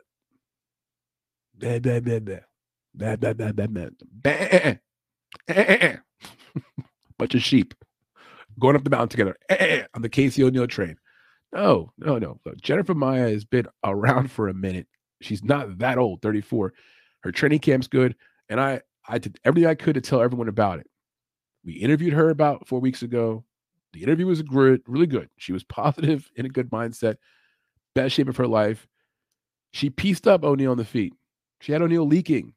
O'Neill's not a good striker. She's an okay grappler. She's not very strong. The ACL tear a year ago, all those issues were just no. And Maia won that fight going away at plus 150, great spot. Over 2.5 was minus 300. Fight goes to decision minus 260. Decision win for O'Neill was plus 125. I don't know why I have that marked as a winner. It was a loser. The winner was Jennifer Maia by decision at plus 190. We didn't play that though. Fight starting round 3 was minus 410. Very chalky, but a good parlay piece. So Maia wins the fight. It's super easy. Really happy with our analysis here and really happy we interviewed Jennifer Maia and then she got the win. So for Casey O'Neill people, here's the takeaway from this. Terrible fight to take. Honestly, Casey O'Neill could have waited another full year, guys. Take 2 years to get that knee completely healthy. Make sure you can do all the road work. We speculated about her cardio not being great because you can't do as much jogging. Surgically repaired knee, She looked a little tired at times. She wasn't as fresh as Jennifer Maia. And it all panned out the way we kind of speculated it might. Casey O'Neill's camp, her management, agent, father, everyone who signed off on her taking this fight, you're the problem. It's your fault. One of those people should have stepped up and said, do we really want to fight Jennifer Maia in our first fight back after this ACL tear? Do we want to do that? Dumb. Just dumb. That's how she lost the fight. She lost that fight before she even fought the fight. So, Guru writes in here, I missed the Roman Marvin fight and wondering who you thought won that fight. Was it close? It was very close. I thought in watching it real time, because I had Vettori to win, I was not sure. I'm like, I don't know, man. I was squeamish on that. And I thought Delita had some moments, like he had some moments. He had Vettori, I think it was Vettori leaking a little bit, like a little blood of some kind. And Vettori doesn't wear damage well, right? He tends to get very red face, whatever. But I don't know that he won for sure. It was close. It was close. Too close to call, right? Guru also writes in here, is Colby a bad matchup for Leon next? And will he try to avoid that fight at all costs? Will the UFC force this matchup upon him? Well, number one, let me answer the question by saying he will fight Colby Covington. He will. Dana will absolutely make him fight him. And Dana will make that fight happen probably within the next 6 months. Leon did not take any significant damage. It's clear that Dana wants to get Colby back into the limelight, right? He wants that. And there was a deal behind the scenes. A deal was done where Colby agreed to drop the charges against Masvidal. You see? Let's work together here. Drop those charges. Let that shit go. We want to get Masvidal back in the cage. We want to get you back in the cage. Let's let all bygones be bygones. And in exchange, Colby, we're going to rush you right now to a title shot against Leon Edwards. Everyone's happy. Matchup style-wise, I do think Colby Covington is going to be a problem. I think if he takes a wrestling-heavy approach against Leon, that's it. The one thing we saw in that last fight with Leon and Usman is Usman can't wrestle anymore. He's just not fast anymore. His knee, his quickness. He had some body lock attempts against the fence, had his hands clinched a few times, couldn't take down Edwards. I think Colby is better. Colby's a really good wrestler, right? So I think that he's better in that area. And if he decides to employ that, he will have success. And Colby Covington will be the new welterweight champion this year. And that also is good for the UFC. Bring an American champion back, get the whole Colby thing going, the whole Trump thing, whatever. He's got a whole fan base. I think he wins. And I think if Leon's like, no, I'm going to fight him, they'll just strip him of the belt. They'll just take it off him as a get out of here, dude. You see how Dana's acting right now. Dana's on his pedestal, man. He ain't fucking around, right? So a few comments here. Tommy writes in 29-28 Marvin. He got second round and third round, but that 30-27 scorecard was thank you, Tommy. There was a 30-27 card, just fucking ridiculous. There was also a 30-27 card, I believe, in the Morales fight or Murphy fight. I don't know. Those judges be wilding. Thank you, Dark Matters. Thank you very much. Spread the word to all the people on the holes side. Tell the people in the holes, like go to the Discord. Tell them get over here when they're done watching my man play video games this morning. Tell Moss to come over here, man. Get over here, Moss. Thank you, Dark Matter. I appreciate you, bro. I appreciate you, homie. Guru the Pig writes in here, some people are saying Rafa beat Gaethje, which I disagree with, but considering all the wars Gaethje has been in without showing damage, how big of an advantage is having superior bone and facial structure? I don't know what this kid Gaethje's made out of, but we're going to talk about that fight in a second. He is tough, man. I love his fighting style. You think Bilal beats Colby? Okay, shit. All right, Tommy. I mean, Bilal likes to wrestle. He does like to wrestle. That's how Usman got his title. He just doesn't have it no more, right? Last comment real quickly before I jump back into this review here. Obviously, with Colby being the secret backup fighter now injured, do you think Usman was and did this play huge role in the outcome? I want to make sure we're there. How injured do you think Usman was? Oh, no, I don't think Usman was injured. I don't think Usman was injured. I think Usman's just getting old. I think he's getting old. I think that and I think Colby as the secret backup fighter just in case. It's all UFC knows what they're doing, man. Write that script, dude. Get that script going. So moving on to next fight, Gunnar Nelson versus Brian Barberena. Gunnar Nelson looks solid here. For those who parlayed him at minus 375, you were very happy with this fight. He gets a submission in round one via armbar over a guy in Barberena who's pretty durable. The fight not going to decision was minus 230, like that spot. Decision win for Gunnar. Doesn't hit. KO prop for Barberena doesn't hit. Over 1.5 also doesn't hit because that submission was in round one. And the fight won by Gunnar into the distance at minus 120 does hit. We didn't play all that stuff, but those are the props we were looking at. For Gunnar, nice, solid win. Good, solid win. I mean, I got my questions about him in the next fight in the future, but right here at minus 175, he actually was priced correctly to win that fight round one via armbar over a tough dude like Brian Barberena. For Brian Barberena, this is, not good. Not good. Getting older, and that was just a fight where he just kind of like, I came here for the paycheck. I'll see you guys back in the States, So we were on Gunnar to win. We were not super duper confident, but we had some level of confidence. Now, next fight, co-main event, Justin Gaethje versus Rafael Fiziev. We had Justin Gaethje to win the fight, pre-fight, plus 175. He was one of the 4 dogs in his card we liked. We had 4 dogs in total. 3 of the 4 hit. It was only Santos who didn't win. Oh, no, I'm sorry. Yes, Santos was the one who didn't win, right? Long story short, he's just a tough fucking dude, right? Gaethje just does not respond to what most people like. He got cracked a few times. There's no question. Just walk through it like it was nothing. And so this guy is just a warrior. Doesn't wrestle, refuses to wrestle. He just sits in there with you. He's gonna sit trade with you. I thought Fiziev did some good things. I saw people bitching that maybe Fiziev won. I guess you can have that conversation. The one thing that's for sure is Justin Gaethje did a lot more damage than Fiziev. Fiziev's face is, was pretty blooded up at some point. If you go round by round and you can pull it apart, it's I don't know. But Justin Gaethje at plus money here was a warm spot. I thought people were really underestimating him and talking about, he's trading and punching. Like, dude, he's a warrior, right? He's a warrior. He's been in there with some good people. So good for Justin. He had some hot comments after the fight to say about Bisbang. He was like, yeah, Bisbang shouldn't be up there commentating. He's basically a bad commentator. I was like, whoa, throwing barbs. So, but Justin Gaethje winning. Now, the fight not going to decision at minus 220, that's a surprise. It goes to full distance. Decision props for Fiziev, no. Fight starting round 2 was minus 260. We like that last minute as a parlay piece. That hits. But most of our read in that fight, not good, right? A lot of red there for us. So not a really good read in that fight. The only positive thing was that we had Justin Gaethje to win, right? 1 second there, David. Just read this comment here from Guru the Pig. He writes in, do you think Molina released the video, or where do you think the leak came from at a time when he's linked to the gambling scandal forced out of the UFC? Yeah, dude. I haven't asked any questions regarding where the link source came from or maybe who would have linked it. I've got to believe that given his circumstances, we're going to talk more about this in our other segment here later on. But given his circumstances, I don't think he would want this to happen. I don't think he would have wanted to leak this video. I think this was done without his consent, and maybe even got blackballed in the process. Like someone tried to bend him over. Oh, no, that sounds terrible. Someone tried to basically take advantage of him, and he maybe couldn't afford it. Was like, no, I'm not going to do it. Maybe he paid them already before. They wanted more money. Yes, so on and so on. Maybe he gets up, get the FBI involved. The FBI is investigating them. Get the FBI and investigate the people trying to extort him for releasing his sex tape. BC Dave right here. Does being a backup fighter qualify you for a title shot? Scary precedent. Yeah, I think what it is it's just Danaism.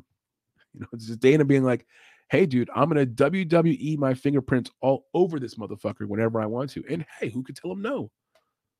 Dana, he's the boss man. You know, people fear for their career when they're around this guy. So yeah, I think he just said, listen, it's time for Colby to come back. He wanted that drama with him and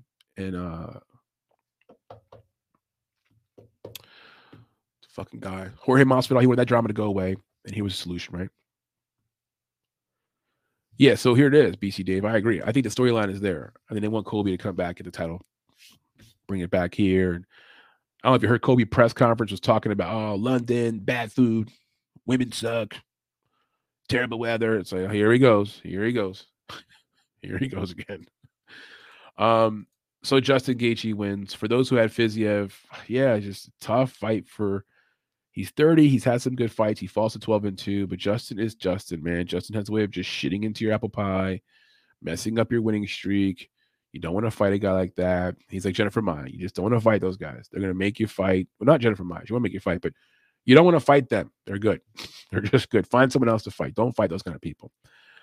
All right, so main event, Kamaru Usman versus Leon Edwards. Really tough to watch if you like Kamaru Usman, because just like all the recent champions who've fallen, whether it's Shevchenko or others, you know, it's quite frankly simple. It's time. You see it. You see the decline. You see he can't wrestle. You see he's not quick. You see he's not confident. You see that he's now scared to get kicked in the head again because the knockout was so bad. Not the same man. We should have been on that. And we were deflecting that reality because we're like, no, wrestling. No.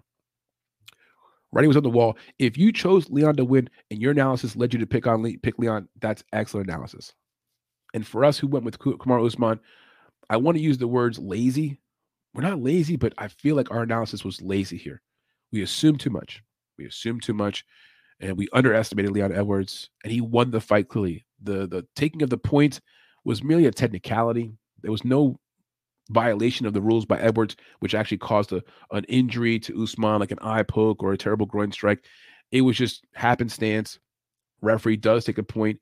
Even with that point, Usman wins. So for the people like, oh, I thought Usman won. Listen, dude, he would not have even been close to being talked about winning if it wasn't for a point that really was a point that was meaningless, almost meaningful on the scorecards had Usman done more. But with that point, Usman couldn't even win that round on one of the judges' scorecards. It was still that close. It's over. I think that Usman should have contemplated retiring on the spot, because what's next now? He's going to have to go fight some fucking killers now in that division and work his way back up to fighting a fourth time against Leon. Then again, Leon probably doesn't survive this, right? Maybe Leon gets the title taken away by Colby, and then Colby has to fight Usman for the third or fourth time. I don't know. I just don't know if he's up for this climb. I don't know if he's down for this. He looked tentative. Usman looked tentative, and he couldn't wrestle. What good is it now? What good will you be? He's lost 2 in a row, Usman. He was 20-1 at one point in his career. He's 20-3. That's how the wheels fall off. They start to pick up L's at the end. He's getting tentative, thinking about family. Nothing wrong with retiring. Guy's made a lot of money. He's got a league in Nigeria, a fighting league he's investing in, whatever. So, yeah, got the wrong end there. Our props, fight goes at distance, -180. Nice spot. Decision win for Usman. Why do I have that winning? That didn't win. He didn't win that spot. That was an L. Starts round 3. KO prop there for Leon Edwards, over 2.5. That hits. Start round 3 hits. Decision win for Leon Edwards hits. Split decisions there don't hit. We usually like to sprinkle the splits on a lot of fights. We did not do it for this card. Meat left on the bone. Jeez. The one card we don't take the time to do more split props, and a bunch of them end up coming through. So on our Excel sheet scorecard, you can see here, we finished 10, 4, and 1. The one being a little bit Klein pick. So Miller we got wrong, Santos was wrong, Omar Morales was wrong, and Usman was wrong. I can kind of live with the Usman one, but Morales by split and Santos by split. This card was close to us for it being a very good card. But things to learn from. Again, Miller fight. Could have attacked that better. We didn't. So a few comments here from Guru the Pig. Being the UFC is sport entertainment and business first. Is there a bigger money fight for Leon currently at 170? Probably not. That's the thing. I think that's Colby. Colby does draw the people. He gets the people going, right? In your opinion, was the main event Usman Leon a boring fight with all the fouls and stoppages? Usman didn't show his KO power once. I wanted to say this before, but you set me up with a layup. Thank you. I thought it was a terrible fight. And I also thought that it's an example of why the immediate rematch shit. And if we fuck around and see Grasso beat up Shevchenko again, it's going to be a reminder of why they maybe have to kind of reconsider. Maybe what they should do is this: immediate rematch after that person fights their next fight. Give them one title defense. And if they don't defend it, and they lose it, you get the chance to fight that person who won it. Like just at least one fight in between. Because what we just saw here is that it was a boring fight. It wasn't good. We could have done without this fight. We could have just, whatever happened last time, go with it. Usman, you fight someone else next. This guy fights someone else next. If you guys both if you have the belt still, and you guys then come back and fight. Grasso, same thing. Grasso to fight Shevchenko, gonna win the fight again, and we're gonna learn what? Nothing. We just watched the fight again. When you saw Moreno and this other guy fighting like a ton of times, him and Figueiredo, it's ridiculous. Like holding up a whole division. So they should rethink a philosophy on how to do this, because those immediate rematches don't always work out, and it just clogs things up. And it's like, Guru writes in here, Guru the Pig, he says, if Masvidal beats Burns, which I don't think he will. I don't think so either. Will the UFC push Leon Masvidal because of their beef with Masvidal sucker punching Leon? Oh, there you go. Talk about narratives. I like your angle. That was who he sucker punched, right? That's when Masvidal walked off the stage, their interview, and was like, oh, say it over here. And he goes over to Leon, just like people jump in. That was crazy. Let's get ready to rumble. We're going to now look at the tip sheet, the official tip sheet from UFC 286. Now, hold on a second here. The tip sheet, which is available in a few locations, is also available on our Google Drive. Also available on our newsletter, right? So I'm over here right now on our newsletter, like our homepage. It's a good time to tell you to sign up for our newsletter. But as you can see, I'll scroll down. There's the different articles and write-ups. And so there's UFC 286, Edwards versus Usman. I'll pull it up. Right here's the write-up for the entire card, right? So each fight broken down, predictions, analysis, stats, the whole nine. But let's scroll down here to the tip sheet. How do we do? Here we go. So first part of the tip sheet right here, it tells you tip sheet is broken up into sections: moneyline wagers, prop bets, parlays, parlay pieces, the specials, and the totals. Okay, so let's run through this pretty quickly here. Individual moneyline plays: Justin Gaethje to win at plus 175, 0.3 units to win 0.53. Yanil Ashmov to win at plus 225, 0.25 units to win 0.56. Gabriel Santos to win at plus 140, 0.25 units to win 0.35. We lost that bet. It says 35 units, but you know what that means. It's supposed to be 0.35. Chris Delroy Duncan to win over Todorovic at minus 210 odds. We had 3 units to win 1.43. So for our individual money line plays, we had 3.8 units on the line to win 2.87, and we ended up winning plus 2.27 units for our individual money line plays for UFC 286. Prop bets: Miller by TKO, no. Miller by TKO in round 2, no. Hardy by decision, a half a unit to win 3.00 units. We did have that tracked in our newsletter. I'm sorry, guys. Yeah, how about them apples? Nice spot, right? A half a unit to win 3 units. This is just great.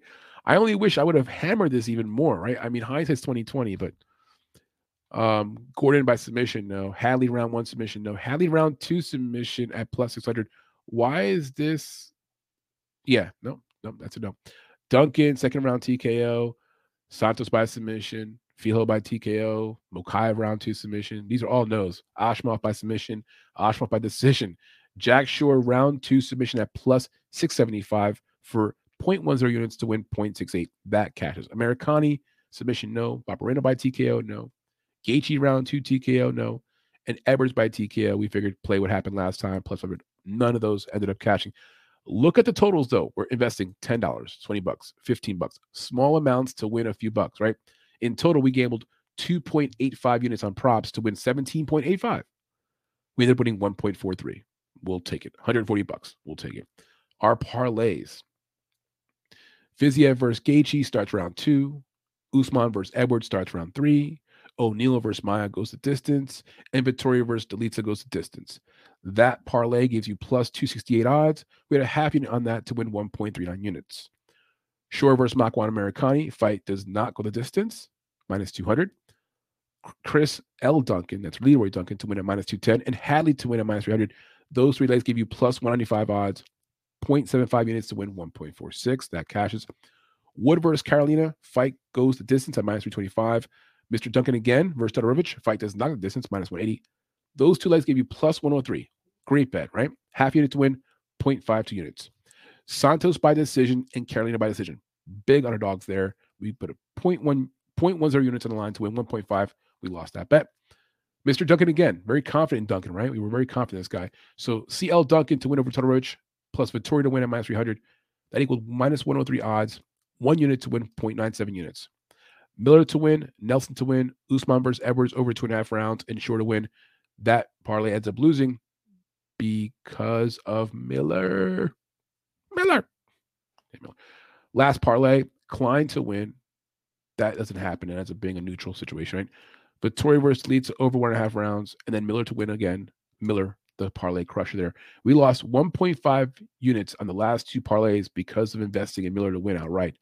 Lazy by us. We should have just played those distance props, right? So for our parlays, we had 4.35 units on the line to win 7.65. As you can see, we ended up winning 2.74 in total for our parlays. Our parlay pieces, what does that mean? Use these in like exchanging them around different events, put them with PFL, put them with Bellator, whatever. That's how we categorize parlay pieces. Unfortunately, our first one was Miller to win at minus 500. No. So our apologies there. Our other 4 parlay pieces were Wood versus Carolina goes the distance. Fiziev versus Gaethje starts round 2. Maia versus O'Neal goes the distance. And Christian Leroy Duncan to win. All 4 of those ended up hitting. We were just, that one was off. Juliana Miller. And again, for parlay pieces, we list these every week for UFC. You can use them in combination with other events and parlay them with confidence. And usually we are pretty spot on with these, but we had Miller off. Our apologies. The specials. We had the UK parlay, which was like all the fighters from UK. It was O'Neal, Duncan, Patterson, Mokaev by submission at plus 100. We had that thing right there because we're not going to put him on a money line in there. No way. Duncan, Murphy, Herbert, Hadley, Wood, Shore, Edwards. And so, yeah, a lot of misses there because obviously O'Neal loses, Patterson loses. I don't know how Murphy won. But yeah, so those were the two actually, O'Neal and Patterson. So if you go down there, we removed Herbert, Duncan, Mokaev, and Edwards, but we kept O'Neal in every leg here in the UK parlay. So we lost a total of about about $50 there on our UK parlay. The Yankee parlay, now the Yankee parlay being the Americans, right? So Miller, Barbarino, Gaethje. You had those 3 together, gives you plus 1,303 odds. We wasted ourselves another few bucks in this parlay. None of that hit there, as you can see. And that's because, again, Miller. She lost. Miller, Barbarino lost. And so only Gaethje was the only American to win. Wow. The only American to win in the entire card was Gaethje. Huh. Even if you go with like Kamaru Usman, he's like Nigerian and American. He didn't win either. The Brazilian dog sled team. Look at this special. It was Carolina, Santos, Filho, Maia. I mean, yeah. I mean, it's like, I know Carolina lost, but Santos should have won. Filho had a moment there, right? And Maia got it done. So that was plus 10,040 odds. So for our specials, we went ahead and donated 1.35 units to the casino. We went 1.35 units to win 61.51. It's crazy, right? But we lost the entire 1.35. Our specials are just like they sound. They're specials. Like we're betting by region, by country. We're just having some fun with it. And that fun cost us $130. So in total, the grand total, the final results here for UFC 26, we had 12.35 units on the line to win a whopping 89.88 units. In all, when it's all said and done, we finish off with plus 5.09 units. Very well done. For those who don't like prop betting, for those who don't like parlaying, you can always take our tip sheet and use it accordingly. If you're an individual bettor, for example, just take our individual plays. We're 3 for 4. You would have made $2.27 or 2.27 units there on betting on just our individual money line plays. So take from it what you want.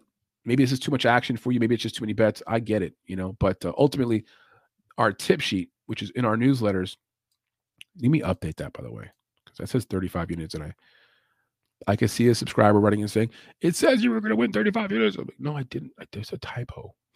It's a typo. So that's our breakdown, our recap of the tip sheet for UFC 286. If I can just,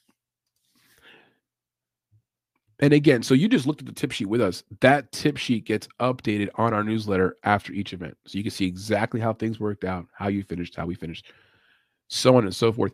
Let's now go back to, let me double check this real quickly. So for 286, that's the recap. We didn't miss anything. We're going to talk about Colby again down the road.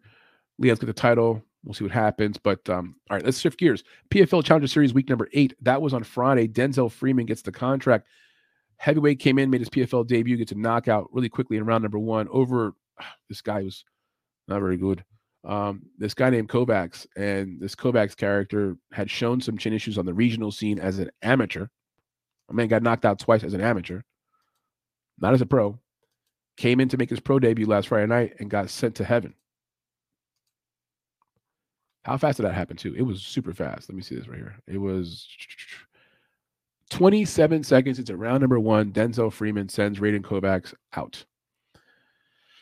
He gets a contract, and honestly, I'm so mixed on the PFL this year, but he wins the contract. Ali Omar wins by split decision in the first fight. Evan Martins wins by decision over Jackie Cataline. Main event, Kelly St. Louis wins by decision over Paulo Henrique. And from a betting perspective, let me just pull up our where is my Excel sheet for this? Hold on 1 second here. Too many damn windows open here. That's what I got. Too many damn windows. Too many windows. All right, let me pull this up. And we'll look at that PFL tip sheet right now as well. So archive, go to the archive. In the archive, PFL Challenger Series week number 8. Here we go. So pull up that data sheet, and here we go. All right. So now looking at PFL Challenger Series number 8, I'm going to just go quickly down to our tip sheet, and I'll read the results off as well, and we'll keep it moving because we are running behind on time here. So we went 3 for 4. 3-1 on PFL on Friday night. We had Sinan Sadek to win in the first fight at -275, and he lost to Ali Omar. We picked Freeman to win, Evelyn Martins to win, and Kelly St. Louis to win. They all won. The prop bets, limited action because it's PFL. They don't really give you much action, but we were on point with, some of our leans, right? So I'm looking at our Excel sheet right now. We had some good leans there. We were accurate. That Excel sheet, of course, is available to you guys in our Google Drive. But let's look here at our tip sheet and how we did real quickly.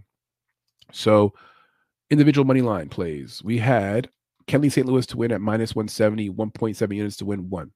Evelyn Martins to win at -290. We had 2.9 units to win 1. So for our individual plays, we were 2 for 2. 4.6 units to win 2.00 plus 2.0 units combined. Prop bets, Henrique by submission, Martins by submission, Freeman by KO, Kovacs by KO. One of those hits, that's Denzel Freeman by KO at +205, a half unit to win 1.03 units. The other 3 props do not hit. So that was 0.95 total units to win 4.33. We end up with 0.58 units in total as a profit from our prop bets.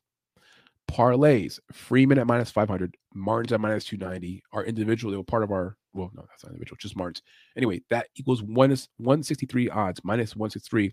We put 1.63 units, to win 1 unit on that. Freeman plus Sadek plus Brown. That was plus 136 odds. Unfortunately, Sadek loses. We lose a full unit there. Freeman and St. Louis together at minus 110. That gave us minus 110 odds. 1 unit to win 0.91 units. That cashes. And then again, we had Sadek playing again. I don't know why we had Sadek in an additional. You know why? Because it was only 4 fights in the card. That's why. St. Louis and Sadek gave us plus 117 odds, a 0.75 unit bet to win 0.87 units. So for our parlays, we end up going with 4.3 units on the line to win 4.14. We pretty much ran in place. We end up finishing with plus 0.16 units, or just $16 in total return for our parlays. A little frustrating. If I had to do it all over again, I'm not putting that last parlay in, right? Sadek and St. Louis, I'm at least saving me that $75. Yeah, I don't know what I was thinking there. Not smart. Anyway, parlay pieces. We had 2 of them. Denzel Freeman to win at minus 500 and Evan Martins to win at minus 290. If you had parlayed those things with some other action this weekend, it gave you a little bump on your parlay, right? For specials, the Puppy Love parlay, that was, of course, the dogs, right?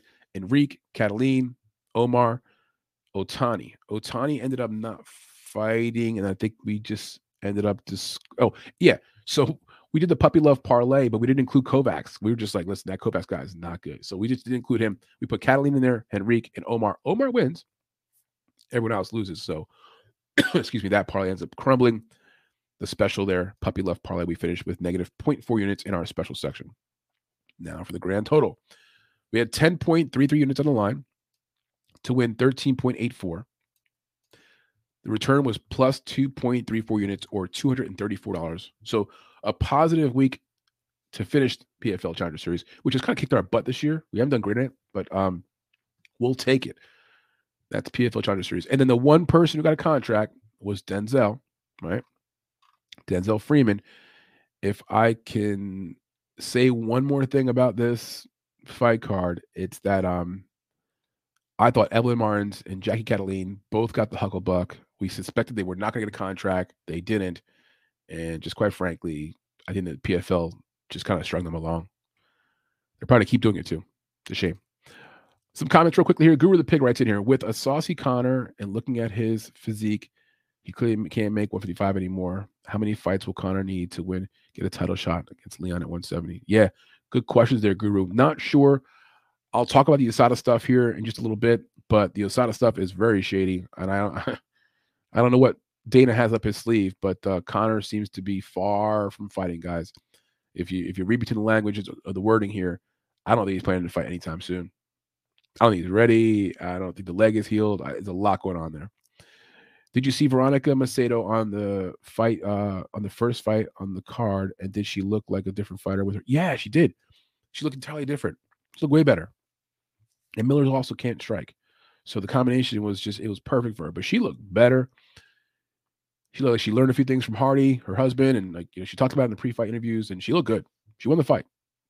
And a lot of people overestimated Miller and obviously underestimated her in that spot. And her record was bad, hadn't fought in like a few years. Yeah. Do you listen to MMA content creator? And if so, who do you listen to? Yeah, Guru. I listen to a few different channels out there.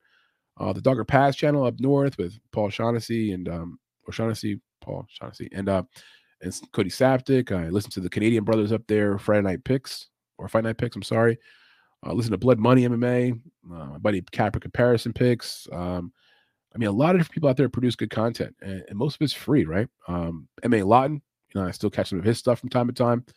Everyone's got a different style. They have different techniques, different vocals, different deliveries. If you're a person who likes maybe just the sound of someone's voice, I get that too. I know I'm probably forgetting a few people. James Lynch does a good job north of the border. A lot of people out there, a lot of good channels out there. And I try to also collaborate whenever I can. Like Johnny K Picks, awesome content, great stuff. He's had me on his channel before, along with Blood Money. Great dudes, so those guys, all good content. Good content. Okay, so get back to this right here. That was PFL Challenger Series. UFC 26, we covered that. Invicta FC was last Wednesday. I'm not going to give you a long, extended breakdown. I will just tell you this. We finished negative 1.35 units on Invicta. I don't know why I have a different number on my... Oh, no. Negative 2.10. That was the final damage there for Invicta FC 52. Not a great showing. Both of our parlay pieces were good. Those hit. Sean Abannon, Maya Cantaria. But betting-wise, just a miss. Our specials didn't hit, minus 1.35 units on our specials. We also had minus 0.75 on our individual money line plays. We had 2 individual money line plays, and neither one of them came close to hitting. Was not a great night. Had to flirt with Invicta. I like Invicta. Was not a good showing. When you add Invicta, though, Cage Warriors, UFC, and PFL from last week, altogether, we still came out plus money. And so we kind of won the war, lost that battle, right? That's as they say. Speaking of Cage Warriors, we had some Cage Warriors coverage for you, and here's what we got on our tip sheet. So for Cage Warriors, we've got individual money line plays. We had Mush Asani at plus 175. No, he loses. Ili Mercy Arki? Ilya to win at plus 175. No. Alberto Ciardo to win at plus 200. No. So all 3 of our individual bets, 0.65 units to start off. Not good. No bueno. Now down to our parlays. Maya to win, Bagley to win, Basic to win, Kavanaugh to win, Burlinson to win, and Vucinic to win. Wow. That parlay yielded you plus 269 odds, and it hit, baby. A half unit to win 1.35 units. If you remove Burlinson, it becomes plus 195 odds. We put 0.75 units on that bet to win 1.47. Well done. Well done, sir. Ferrante, Ili Mercy, and Asani. That was like a bunch of dogs. Didn't hit. Next level didn't hit either. Brown and Bagley combined for minus 108. 1 unit to win. One unit to win 0.93. That also doesn't hit, unfortunately. So we end up with our parlays 2.5 units to win 8.41. We end up winning plus 1.57 units in our parlays. For our parlay pieces, we had Kate Basic minus 400. Wesley Maya, minus 400, and Nick Bagley at minus 300. All 3 of our play pieces for Cage Warriors 150 last Friday. Those all ended up hitting. So again, if you were parlaying a lot of our parlay pieces throughout these last few cards we talked about, they're pretty accurate, right? So the grand total here for Cage Warriors last Friday was 3.15 units on the line to win 10.09. We ended up winning a whopping 0.92 units or $92. So we'll take it, but kind of just having some fun there. That was a last minute right up there for our readers. We didn't get involved with that card too much. We'll do some Cage Warriors coverage this week as well. So, okay, let me get myself back to the top. Let me go over my sheet here. Plans. It is now 1:45 a.m. Eastern time here, Monday morning, with yours truly, Manny G of MMA Fight Club for episode 2 of Midnight MMA. We've gone over UFC 286. We finished with plus 5.09 units. We talked about PFL Challenger Series. We finished with plus 2.34 units. Cage Warriors, we finished plus 0.92. And Invicta last week, we had negative 2.10 units on that card. And that was the week that was in mixed martial arts. Now, let's talk about these top stories, some things that are going on real quickly. Let's first talk about Conor McGregor's USADA drama. USADA drama. Does that rhyme? It does. Oh, man. So listen, he does an interview on Ariel Helwani show last week, and during the interview was being asked about the USADA, getting back in the testing pool. There's a protocol, whatever. And Conor's like, oh yeah, the nervous tics were all there. Like he's like, oh yeah, we have a meeting to talk about maybe having a meeting, and we're discussing the idea of doing something. They told me 2 tests. And we're all good. And then Conor looks over to a representative somewhere. He's yeah. That's what. And the representative's probably telling him, "Shut the fuck up, dude. Shut the fuck up." Then I guess the Ariel Helwani show in their final editing of that coverage cut out some of it. That part I don't know. That part I cannot corroborate. I don't remember them cutting out any part of the interview because I saw it on their channel. I thought I saw the entire thing, and I saw that. It was 10 o'clock in the evening, New York City, not the regular times for Ariel Helwani. Helwani was definitely bending over 10 times backwards to get this interview. He had to do it on Conor's time. And Conor was all, Conor. But Conor looked pretty cool, calm, and collected. When answering this question, though, it was nervous. You could tell. What I took from it was because first of all, he was talking in riddles. 2 tests, they said I'm fine. We're taking our time with these things. We have a meeting with them, and why would you have to have a meeting with USADA? What would we be meeting for? What's the we? Why we have to? Piss in the cup. You're clean. We're good.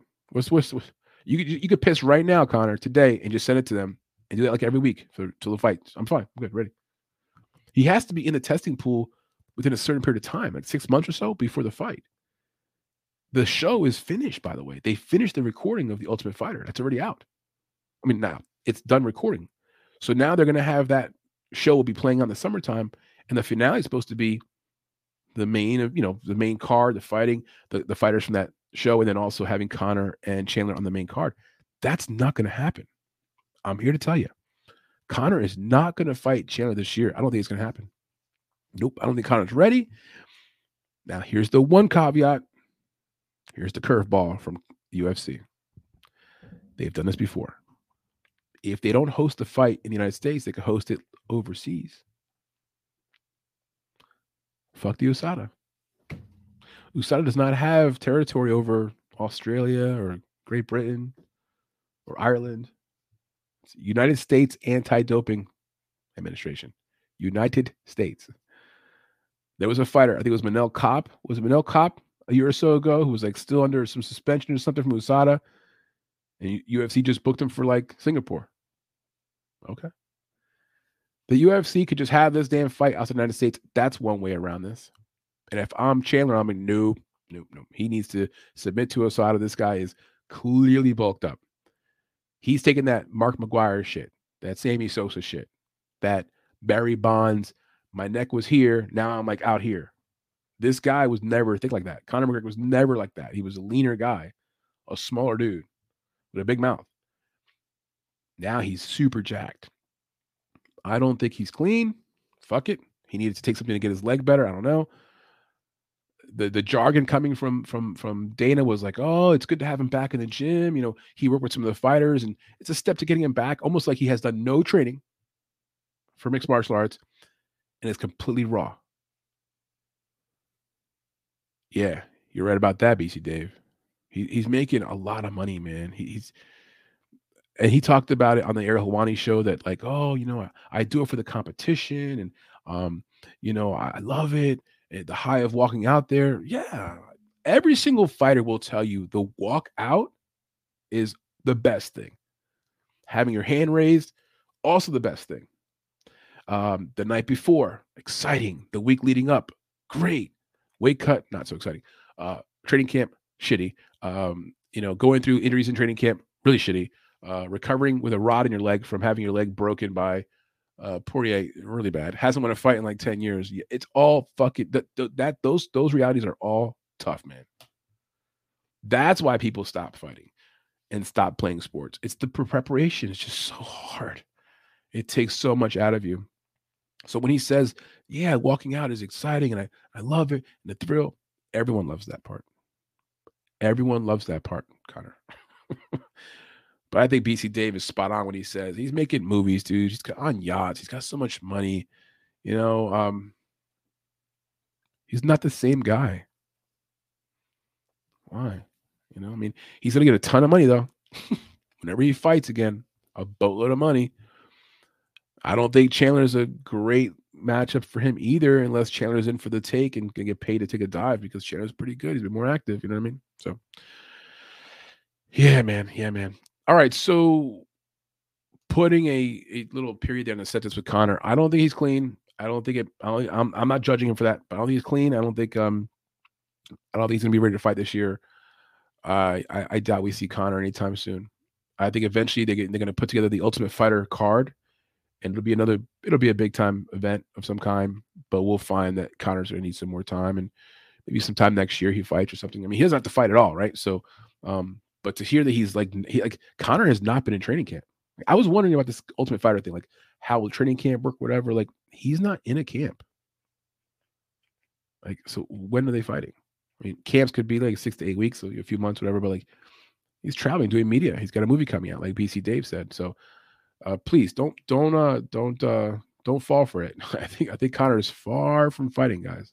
Far from fighting. And however they navigate this USADA shit, I mean, they got some explaining to do. USADA released a statement, I guess this past few days, a statement saying we did not tell that to Connor. Basically, that's not true. We don't have any meetings with him. Shut your mouth. So he boldface was lying there on the Ariel Helwani show. He was just fucking just bull. And if he's lying about that, right? If Conor is lying to you about something as boldface as like his USADA testing, he's probably not telling you everything else. He's probably not telling you that, like, yeah, I'm he mentioned 170 recently. He's not a 170 pounder. Come on, stop it. Yeah. Hasn't won a fight since 2016. Come on, man. What are we talking about? But he is a big draw, though. And when he fights again, people will pour the money in on Conor, and I will probably pour them in. I'll probably pour money the other way just because it is what it is. But yeah, hasn't won a fight. You're right. That celebrity fight doesn't count. Thank you. Thank you. You're right, Dave. He fought Zombie Cerrone, who was way past it. So yeah, for Conor, USADA, whatever else, interesting. I do want to say this: Ariel Helwani getting him on the show, and then getting him to say that shit, and then talk about that, and basically put his foot in his mouth. Ariel, I love it. That was good, man. Good work by you, Ariel. Well worth it to stay up late and do that live interview. Jeff Molina, or as we say, Molina's World. So go back the last 6 months, 4 or 5 months of this man's life. Things were great. He's one of James Krause's, proteges. He went from being a young pup there to having a good run in the UFC. He's under the wing, under the umbrella of James Krause, and he's one of the main people that's promoting the podcast that James Krause had going, and even went as far as publicly saying how smart Krause was and how much money he makes in the gambling. Like they couldn't have seen this shit coming down to a halt, right? They couldn't see it crashing into this, right? The James Krause thing unravels. James Krause gets suspended. Immediately, he's put up there in the pedestal as the baddest guy in the sport. Everyone hates James Krause. His fighters can't stay there. Got to leave the gym. No one could train at that gym anymore. James Krause was rumored to be selling his stake in the gym. I don't know. But all of a sudden, everything falls apart. Glory MMA Fitness goes from being one of the top mixed martial arts clubs, training programs in the entire country. Boom. Complete nuclear reaction goes off. Now the entire thing is radioactive. Everyone run for the hills.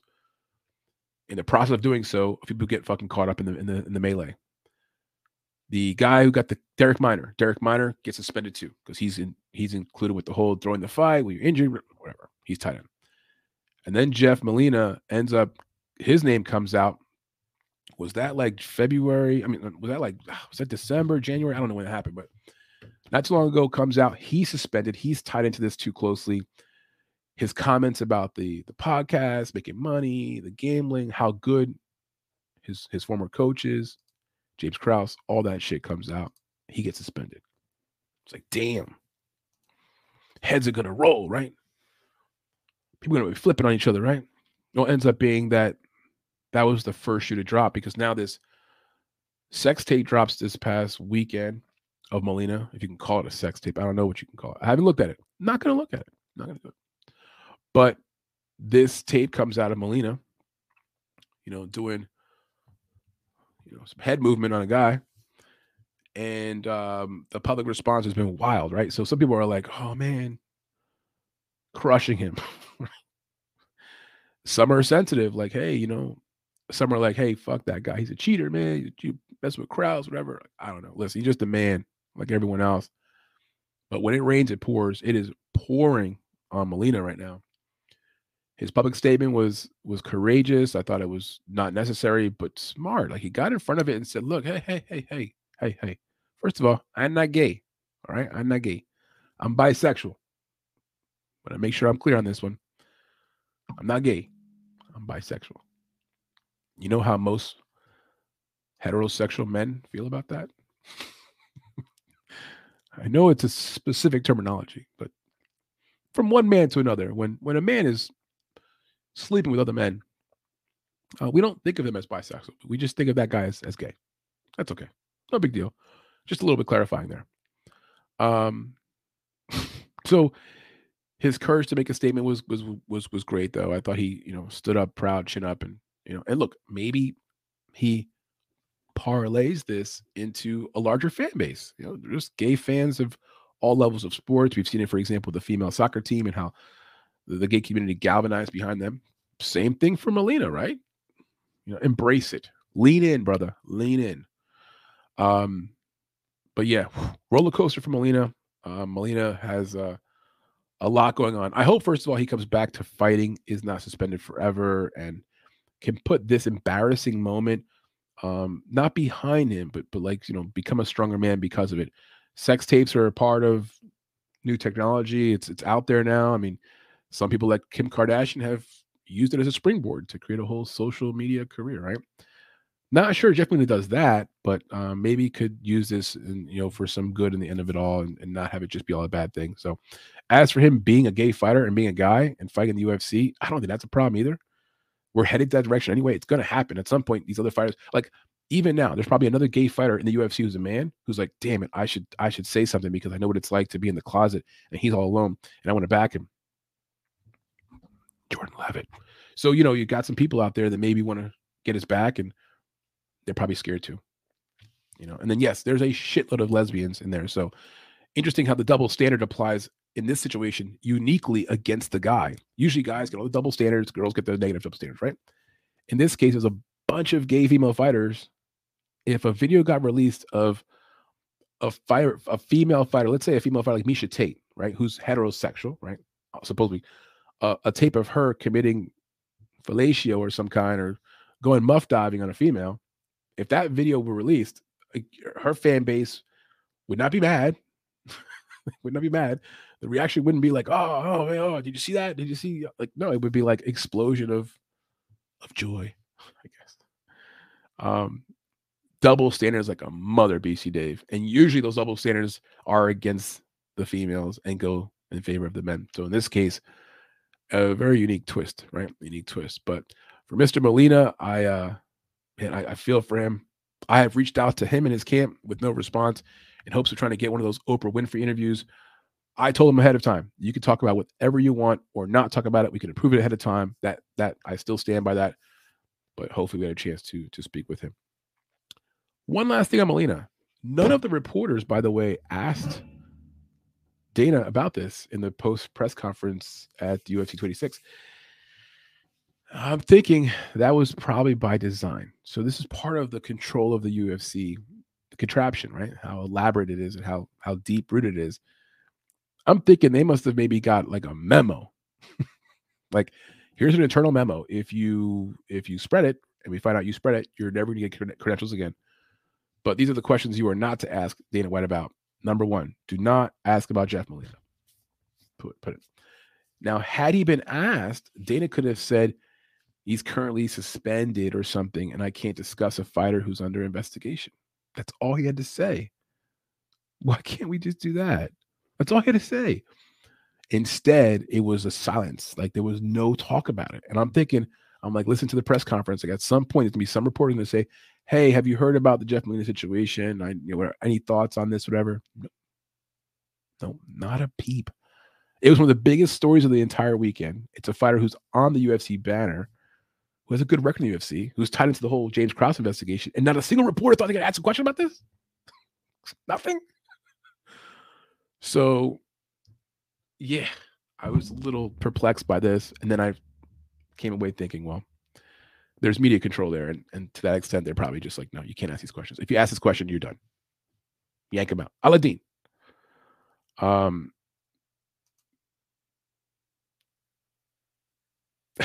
No way Dana controls the media. Oh man, he is super powerful. Dana is growing in his powers. Like it's like that character in a bad movie or a movie, a Spider-Man movie. He's the evil character. He's taking the syrup. He's getting stronger. I'm getting stronger and stronger. Never stop me. And so, yeah, we didn't hear any peep about that. And I'm sure Dana had some thoughts, and I just fucking didn't want to talk about it, right? The week ahead in mixed martial arts. What is on tap? Let's go through it really quickly here. Cage Warriors 151 is coming up this Friday at 5 o'clock in the afternoon on Friday. Very early And of all places, in London. London's jam-packed now. London had Cage Warriors last week, then had UFC 286 last week, same arena, O2 Arena. This weekend, again, they have Cage Warriors on Friday, and then Saturday they have the PFL in London as well. But one thing at a time. Cage Warriors on Friday, 5 o'clock. One Fight Night 8 on Friday at 8 p.m. That'll be held on Amazon Prime. LFA 155 is also on Friday night at 9 o'clock p.m. in Niagara Falls, New York. These are all times based upon Eastern time. So 9 p.m. Eastern LFA, 8 p.m. Eastern, One Fight Night 8, and 5 p.m. Eastern, Cage Warriors 151. So if like you're California, you're like looking at Cage Warriors at like 2 o'clock in the afternoon. That's so weird. And then PFL Europe regular season opener Saturday at 12 p.m. Eastern time, Saturday, PFL Europe. The last event we'll be talking about for this weekend is UFC Fight Night Vera versus Sandhagen at 4 p.m. Eastern on Saturday in San Antonio, Texas. What is not a bad card, but man, doesn't it feel like a complete withdrawal now from like 285 and 286? I feel like 3 weeks ago we were like, oh my gosh, we're about to step into the hottest of hottest, like John Jones and Shevchenko. And now it's behind us, and it's like, oh man, we got Chito Vera versus Sandhagen, and Holly Holm, and what? Yeah, it's a little bit of a letdown, but it's still a decent card. Gives us something to talk about. That comes up on Saturday. So again, that's going to be a lot going on this weekend. You're going to have Cage Warriors, One Fight Night, LFA all on Friday, PFL and UFC on Saturday. So our schedule this week, as I get ready to land this plane this evening, we have a little more to talk about here before I let you guys go, but our schedule this week, we'll have at least maybe 2 late night study sessions, which will be me here with you late, like could be 11 o'clock p.m. till 3 o'clock in the morning, just letting the airwaves open. You're welcome to come through, talk with me, and chat with me while I study some film and go through some breakdowns, kind of see what it's like for me when I'm doing that in a raw format, like just taking my time, going through film, looking at things. And so I can share some of that with you guys in some of our late night study sessions that we'll have this week. The Devil's Details. We did not do an episode last week because we had a part of last week's episode tied in. I'm sorry, because we had an episode the week before that was tied into this past weekend. So we don't want to double up on that. But we'll return this week with another episode of Devil's Details, most likely on Friday. That'll be live. Of course, next Sunday night, Midnight MMA, midnight to 2 o'clock in the morning, like we are every single Sunday night. If you can't catch us on Sunday nights at midnight this time, look for us on your podcast in the morning. So when you wake up on Monday morning, pull up your podcast, look for MMA Fight Club, and you go ahead and pull us up, and we will be able to play out this entire show for you via podcast. Or you can watch it on YouTube later on in the day as well. So available for you guys in a few different formats. But for those who can't join us late night on Sundays, it is available Monday morning. We're going to be doing a new show on Fridays. Now, the exact time, don't have that yet for you. The name of the show, not yet, but we're working on it. Not this Friday, next Friday. We'll be airing a show on Fridays. It'll be like an MMA preview for the entire weekend. It'll be a live show. I will be doing that with a co-host. Her name is Monique Yip. We'll be talking more about our partnership with Monique Yip and her channel as well as we get closer to the launch of this thing. But I want to thank Monique Yip for reaching out to us. We've done a little bit of stuff together already. I'm collaborating more behind the scenes now, trying to put some things together, some plans. But it'd be nice to have a female co-host for that show on Fridays. Also trying to look to bring in some guests on a frequent basis for that Friday show. That show will be coming out again, not this Friday, but next Friday. And that looks to be like a weekly live show we'll have every Friday evening, about an hour, talking all things mixed martial arts for the upcoming weekend. Let me check my notes. Did I miss anything tonight? We talked about Edwards keeping his title, Conor McGregor, USADA, Molina's World, and the results of this past week. How'd you guys do? Did you guys finish off in the positive or negative? If you finish in the red, hey, it's just 1 week. It's, you bounce back, right? Next week's a new week, new mojo, new confidence. And do like the card next week with Vera versus Sandhagen. I think there's some really good betting spots off the top of my head. Off the very top of my head, I can tell you right now, I do like Corey Sandhagen to win the main event. I think Corey Sandhagen, the one thing I pointed out to myself during the breakdown was the numbers. Like he's got higher striking ratio, higher output. This fight probably takes part on the feet. And unless Corey Sandhagen gets hurt or busted up or loses by a knockout, I think he edges out Marlon Vera. In the co-main event, tons of red flags here by both sides. I'm going to go with Yana Santos to win. I think Holly Holm is done. I think the writing's on the wall. I think Yana Santos is not amazing, but 2 years she's had to get herself together after the birth of her child last year and everything else. So I think Yana comes in here and gets, I guess you can categorize it as an upset, but Holly Holmes this is another one. The striking numbers were shocking on this. Yana has more output than Holm. I couldn't believe it. When I looked it up, I couldn't believe it. Going with Yana here. And then from there, I don't know. Macy Barber probably wins. Nate Landwehr probably wins. Manel Kopp probably wins. I'm going to go with, oh my gosh, Chidi versus Albert Dura. I'll take Duraev to win. I'll go with Tucker Lutz. Pretty confident in Lux. Steven Peterson versus Lucas Alexander. Have no clue. No clue. I haven't done a deep dive on that yet. Trevin Giles versus Preston Parsons. Again, I'm probably going to fade Giles. He's just been, man, not hopeful. I mean, not helpful recently. So I'll go with Preston there. My first initial, looking at it. CJ Vergara going to take him over Daniel De Silva. Trey Ogden going to take him over Manuel Torres. The Victor Altamirano fight versus Vinicius Salvador. Again, hard to pick that one. I guess we'll go with Victor. Then the first fight, Tamiris Vidal versus Haley Cowan. This one's really interesting. If I could talk about it for a second. The line opened with like Tamiris at like minus 250, minus 260, around there. Now she's like a minus 150 favorite. Not sure what's going on here. But we've had our concerns with Haley Cowan. There's some issues there. And I think I'll be fading Haley Cowan this spot. I think I'll be going with Tamiris Vidal. By the way, wasn't Haley Cowan supposed to fight? That's what I thought. She was supposed to fight Eliana Perez, right? A few weeks ago. And now she's not fighting Eliana Perez, and Perez is not scheduled to fight anybody. Listen, explain that to me. So Eliana Perez made weight and was available to fight. She has no fight scheduled right now. And yet Haley Cowan, who couldn't fight because of medical reasons, has been rescheduled now to fight already. Yeah, you tell me who the UFC wants to win. You tell me who the UFC would like. Fuck it. When she got signed from Contender Series and Dana gave the speech of like, I don't know what it is, but there's something about her, so we're going to bring her in. And she won by decision barely on Contender Series. And I'm like, oh, you mean she's just blonde American girl who's somewhat decent looking, and that's good for the marketability. Oh, that's what you mean, Dana. Like, yeah, I'm not buying it with Haley Cowan. I think she's just rough around the edges. So I will be leaning with Tamiris Vidal. That's UFC Fight Night versus Sandhagen. I am not by any means fully done with that breakdown. I've done 2 fights, and I have to get back to the rest of that after I end this broadcast with you guys tonight. BC Dave writes in here, Lee, Barber, Cowan, Santos, home, first card. I'm looking forward to female fights. Yep, I'm that guy. Yeah, me too, dude. I love the female fights. But you're right. I kind of forgot. There's a bunch of females there, right? Andrea Lee and Barber. Yeah, look at that.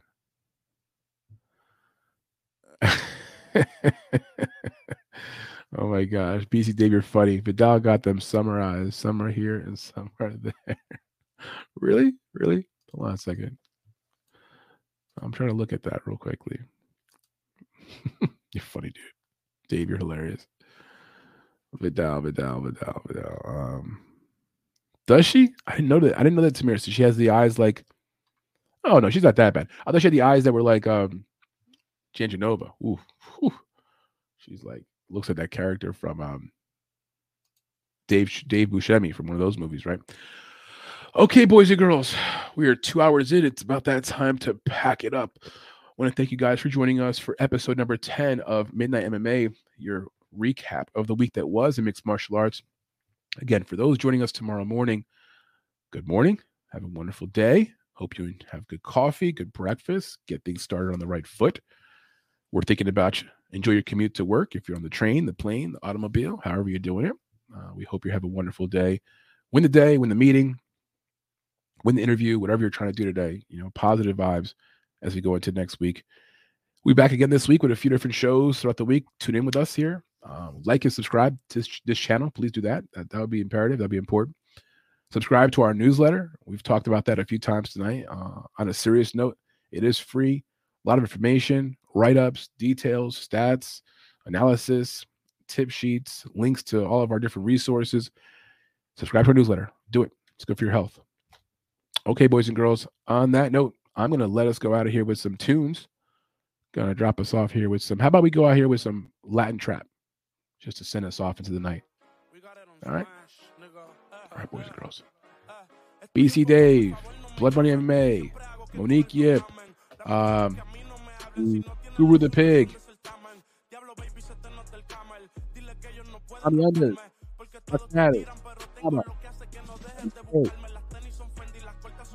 Maltas de Piedra, Dirty River Fish.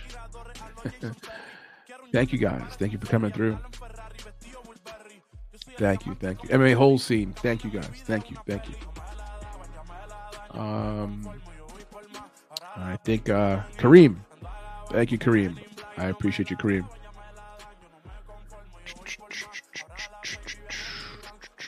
Making sure I got everybody here in the chat. Thank you. And BC Dave, I'll see you hopefully on Friday, brother. Hopefully I'll be able to join you guys for a little bit, if not the entire show. I don't have anything live this Friday, so I will be more available. And on that note, I'm out.